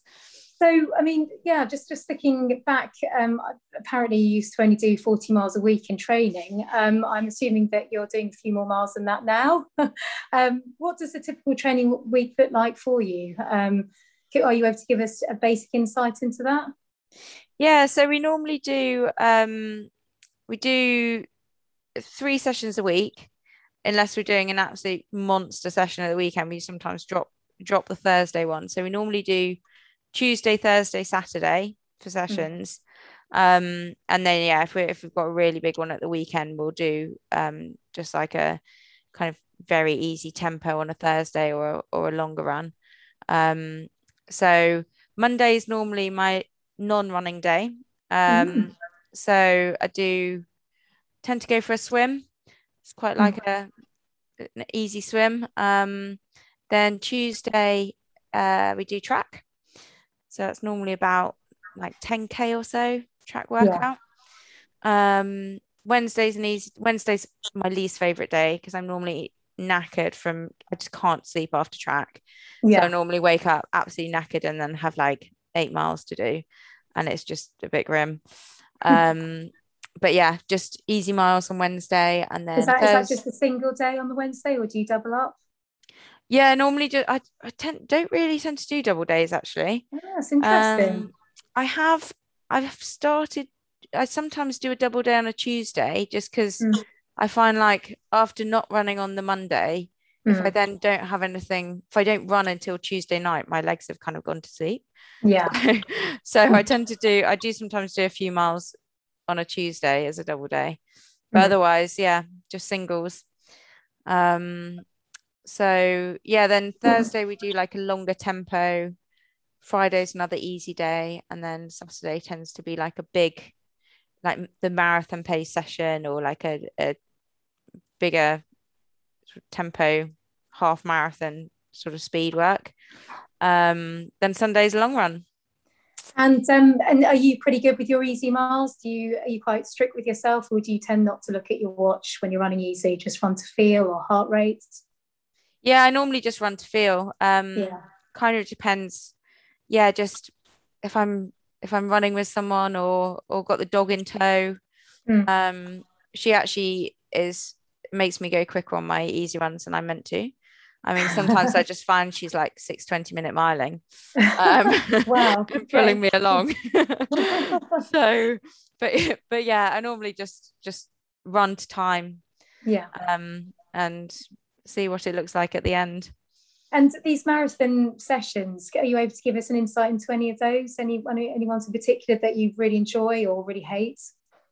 I do like the marathon pace ones. So we'll do like a long run with a marathon pace, depending on kind of where we are in the block as to how many miles of marathon pace we do.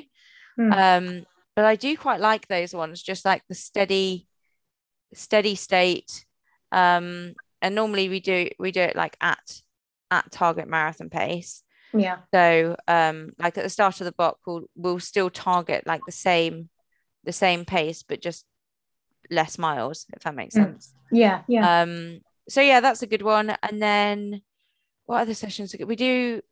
Actually, this weekend I've got 3x5K. That's quite a good one. Lovely. Yeah, that seems to be like a classic marathon build-up session. So got that. Is that off of float recovery, or do you stop and walk or jog? It's meant to be float. It depends kind of how knackered we are. It sometimes basically turns into a walk, but yeah, it's meant to be a float. But just really slow jog. And how about gym? Do you do any gym sessions, any strength work? Yeah, I do 2 gym sessions a week. One after track, which is ouch. Yeah, that's a painful one. And then normally one after long run as well. Okay. So although I just been to a physio appointment, which was like a run mechanics assessment, and apparently my left side is significantly weaker, so I've now got to do like odd gym sessions. So I've got to do more reps on my left side than my right side, which is going to be weird. That's exactly what I'm doing at the moment. Actually, I've got a dodgy left hamstring, so I'm very much working on the left side as well. So I feel your pain, literally. But just look after yourself. Yeah, you don't want any niggles, any injuries. You're running really well. Yeah, it's the same for me. I've got a dodgy right hamstring, so I have to do stuff on the right. So yeah, we're all pretty similar. Yeah. But yeah, I was listening to a few of your things. Wednesdays, notoriously the worst day of the week for most runners, especially if you're doing a Tuesday session. So it's good to hear that we all go through the same struggles. And I remember, so you were out in Portugal with me and Josh in March 2020 as sort of COVID happened, and it's interesting to see that that sort of really then kick-started you building up into bigger runs during lockdown. But you're doing quite a lot of triathlon and biking at that point, weren't you? So before I wouldn't call myself a serious triathlete. I kind of dabbled, but yeah, I was. In fact, when we were out in Portugal, that was I was doing triathlon then, and just for fun, really. And then basically, when pretty much as soon as we got back from Portugal, it was lockdown, and that was when I started training with Phil, who kind of quite swiftly put paid to any triathlon activities and told me I wasn't doing any more. So that was the end of my triathlon days. So you do all of this training around, a pretty full-on job. So you're a lawyer, aren't you? So is that still full-time, or are you working a bit more part-time these days? How does that sort of work? Yeah, I went part-time in July, which has made such a big difference. It just got to the stage where it was, particularly on Wednesdays and Fridays, I kind of went into work and I just felt like a zombie. And just, every day, like, I think it kind of worked during lockdown, just because I was working from home all the time. So, you can fit your training in a bit better. You don't have the commute. But yeah, when we started going back to the office, I just realized that it was a bit unsustainable. And it just kind of got to the stage where I was like, if, I'd done Cheshire, I got a 2:30, and I was like, actually, it's now or never. I might as well give it a really good shot. And it's not like running is pretty time limited. And I just felt like it was, if I was going to get the most out of running and also enjoy it wasn't really going to work with a very full-time job with late hours all the time. So went part-time in July, living the dream. So what's the company that you work for? How are they about your running? Are they understanding of the commitments that you have to put into your training? Obviously, they've let you go part-time. Do you think they'll give you some time off to go on training camps going forwards and other running commitments? So I work for a firm called Blears, which is we do like venture capital advisory, and quite a small firm, and they've been just incredibly supportive. I think, especially given that the team is quite small, it doesn't really, it's not like a big company where my presence all my work can be picked up by someone else. You're very valuable, Rose, is what you're saying. But yeah, they've been super supportive, and obviously I joined on a full-time basis and then went part-time, and obviously training is pretty non-negotiable, so I have to make sure I'm out of the door at 6 on Tuesday and Thursday. Yuck. But yeah, honestly, they're great. They're super supportive of it, and fine with me going off for a few weeks in the sun next year to do some training, which will be good. Escape the winter. You mentioned obviously giving it giving it a good shot now. So I think the plan is to do another marathon before, we've got the Commonwealths, we've got the Europeans and the Worlds all this summer. So are you planning on a marathon I think you're doing Seville, right, in February? Yeah, so that was definitely the game plan until they announced trials, which is Manchester. Mm-hmm. So now I'm not 100% sure what I'm going to do between those two. Obviously Seville is like just before the World's cutoff qualification. So I would love to see if I can knock those 15 seconds off. Just now got to bin my bonnet about getting the World's time. But yeah, I don't know. I think Seville would be a much quicker course as well, but Manchester is the trial. So I don't know what I'll do there. But one of those two. Yeah, that's the plan. I mean, I suppose you can always go to Seville, see what's happening. If worst comes to worst, you're sort of not on pace or it's not going well at 30k. You've still got, I think it's 5 weeks between Seville and Manchester. So I suppose you could have it as a backup at the end of the day. You'd hope that Seville is better weather than Manchester, but yeah, you would think so, wouldn't you? I'll see how training goes as well. I'm a bit jealous of, I think Josh and Matt are both doing Seville and I'm doing Manchester. So yeah, I think I'd rather be in Seville, but who knows? So yeah, I mean, Worlds is in Oregon, isn't it? So that could be, I was speaking to Charlie about this. It could be warm, but I think they're starting at 6 a.m. I think the marathon in that's painful. Yeah, which I thought was a bit odd. Or you've got the Commonwealths in Birmingham. Yeah. Or the Europeans I did know this the other day. Munich, yeah, Josh. Yeah. Obviously, yeah. So yeah, I think Europeans or Worlds is a bit more glamorous than going for a marathon in Birmingham. But yeah. What would be your preference if you got to choose between those three? You know what? I honestly don't know. Any one of them would be the absolute dream. But I think, to be honest, like having a home Commonwealth Games. I also went to uni in Birmingham, and my family are Worcestershire, so they're not that far away. I think the atmosphere would be incredible, and having the event village and everything. I think the build up to it would be amazing. But the only thing is I really want a GB vest. So if Commonwealth could just give me a GB vest, that would be the dream. That would be ideal. So yeah, I mean, I don't know, I'm not going to say no to any one of them.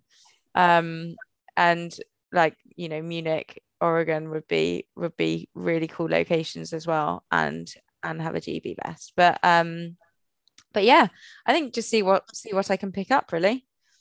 I'm just going back to, if you do Seville or Manchester, obviously you want to knock those 15 seconds off, but have you got an actual time that you're aiming for other than those 15 seconds? Do you think you're capable of going sub 2:28, or do you think that's too big a jump at the moment? I mean, I'd like to think so. I think to be honest, I don't really set a goal time until I'm quite a lot further into the marathon block.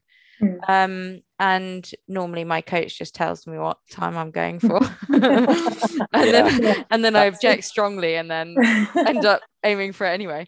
I think that's pretty similar. I actually wait until about 3 weeks out and sort of have a rough idea from training what I think I'm possible of doing. And then I sit down with my coach, usually the night before the marathon. He's like, oh, I think you can do this, which is usually like 2 minutes quicker than I think. All right, fair enough. And then yeah, I mean, that's what happened at Antrim. I had 72 in my head, and I was definitely going for 72. And then Phil sat me down the day before and he was like, you're going for sub 71. So I was like, no way. And then did it. So I think I've just got to trust the goals. Yeah. And with Antrim, I heard you gave Josh a shout out on Marathon Talk on the interview. You had him to pace you for that second half.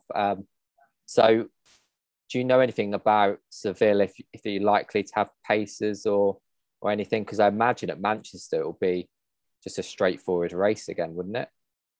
Yeah, I think at Manchester there are paces, but only for the Commonwealth and Euros time. Okay. So, and I would hope that I could go a bit quicker than that. Yeah. So yeah, I think Seville will be a lot. There's definitely places there, and then there are actually a couple of guys in my club who might be up for some pacing duties. Well, I was going to say, in return for a free spot, I'm available too. Yeah. I've got Josh's dad asking me as well. Yeah, if somebody wants to give me a free place in Seville, I'd be willing to pace them. But there you go.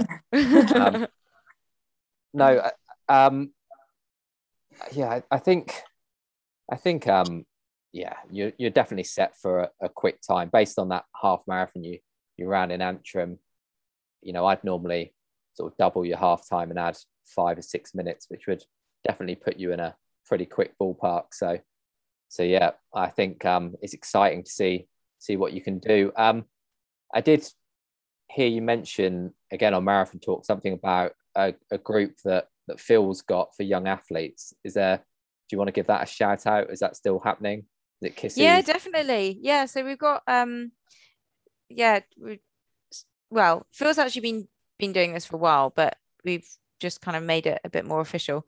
But yeah, set up the Kissy Academy, which is basically Phil has coached a group of juniors, and some of them he kind of helps out with funding the juniors who are like from less well-off families. He helps them out with funding for kit, physio, etc. So the whole idea is really that out of his junior group, everyone has a completely level playing field and access to the same opportunities, which is amazing cause. And Phil's just kind of been funding it off his own bat for ages. So it came about to make it a bit more official really when I got a bit of prize money from racing and thought it's a great cause to put it towards. And my Blears, the firm I work for, also gave a pretty generous donation to it. So yeah, we're getting Kissy Academy up and running properly. Wow. What sort of age group are the juniors? I think his youngest is like 6 or 7. Oh, and then wow. it goes up to 17, 18. And yeah, I mean, honestly, some of them are absolutely incredible. Like the times they run on the track are just like mind-blowing. So yeah, really super talented group. And it's a really awesome project to be working on, and hopefully over the next few years, especially if I can be a bit more successful in marathon running, we can kind of expand its reach to other athletes as well. Can people donate to this project, or is it something that's pretty closed at the moment? Yeah, absolutely. I mean, any donations are always welcome, and they'll be put to very good uses. And how do people find out about it? Is it on social media? Is there a website, or is it on your social media? Website is work in progress. So I work in websites, and that's what I say to a lot of people who I'll get your website. It'll be about 5 years, but I'll do it. Yeah, it's one of those things that is like well above my pay grade. So website's work in progress, but at the moment it's basically just going through my social media. Liz not on social media. So I'm handling all Kissy Academy inquiries at the moment. Great. And your social media, I'm just going on it, is it Rose? Is it just Rosie? Rosie.runs. Rosie.runs. My Instagram. Yes. So yeah, anybody wants to check that out, go to Rose's Instagram. I Yeah, think that'd be amazing. your followers have been climbing up since London Marathon. So yeah, hopefully it gets some exposure.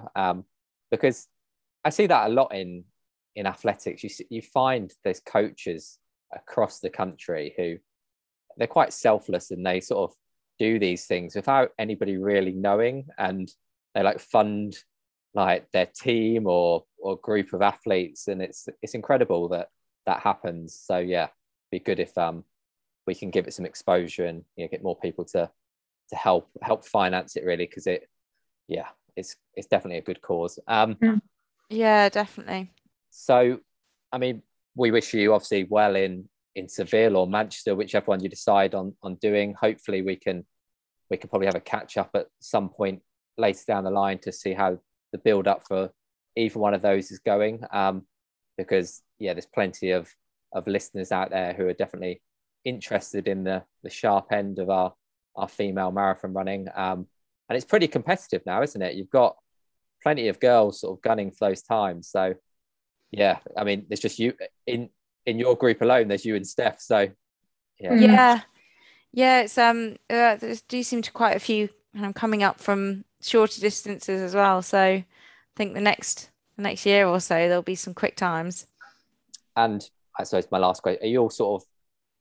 I mean, I know you're new to it, but are you all sort of close to those girls, or do you chat amongst as a group to see what everybody's intending on doing, or have you got any rivals like me and Josh? We love each other, but we always want to beat each other. So are you and Steph the same? Have you got a little healthy rivalry going on? I wouldn't say it's rival. We actually train really well together. Like I think Steph's definitely quicker than me on the track. And she's also, I mean, she obviously did Tokyo, and then we've always been like on a slightly different timetable, just with races. So this is really our first block training together, but it's great. It's great training together. We find we pull each other around quite nicely. But yeah, I mean, we actually it would be, well, speaking for myself here, but it would really nice to race together, just to kind of have someone that you know and you've trained with, and then you can run with.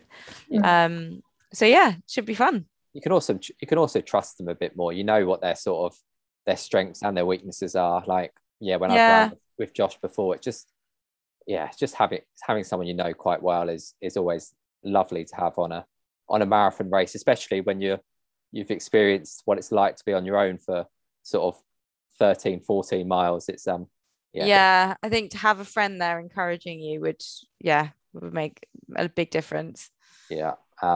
If she asks you to go get her a drink, don't do it, because I did it for Josh. He got at Frankfurt, he was in such desperate need, I like weaved over to the other side of the road to get him a drink, and then like 2 minutes later he dropped out. So I was like, oh, that was worth it, wasn't it? Anyway, I'm aware we've been chatting for probably nearly 45 minutes, so we'll let you go enjoy the rest of your Friday afternoon, and all the best, and as I say, hopefully we can catch up soon. Thanks very much for having me.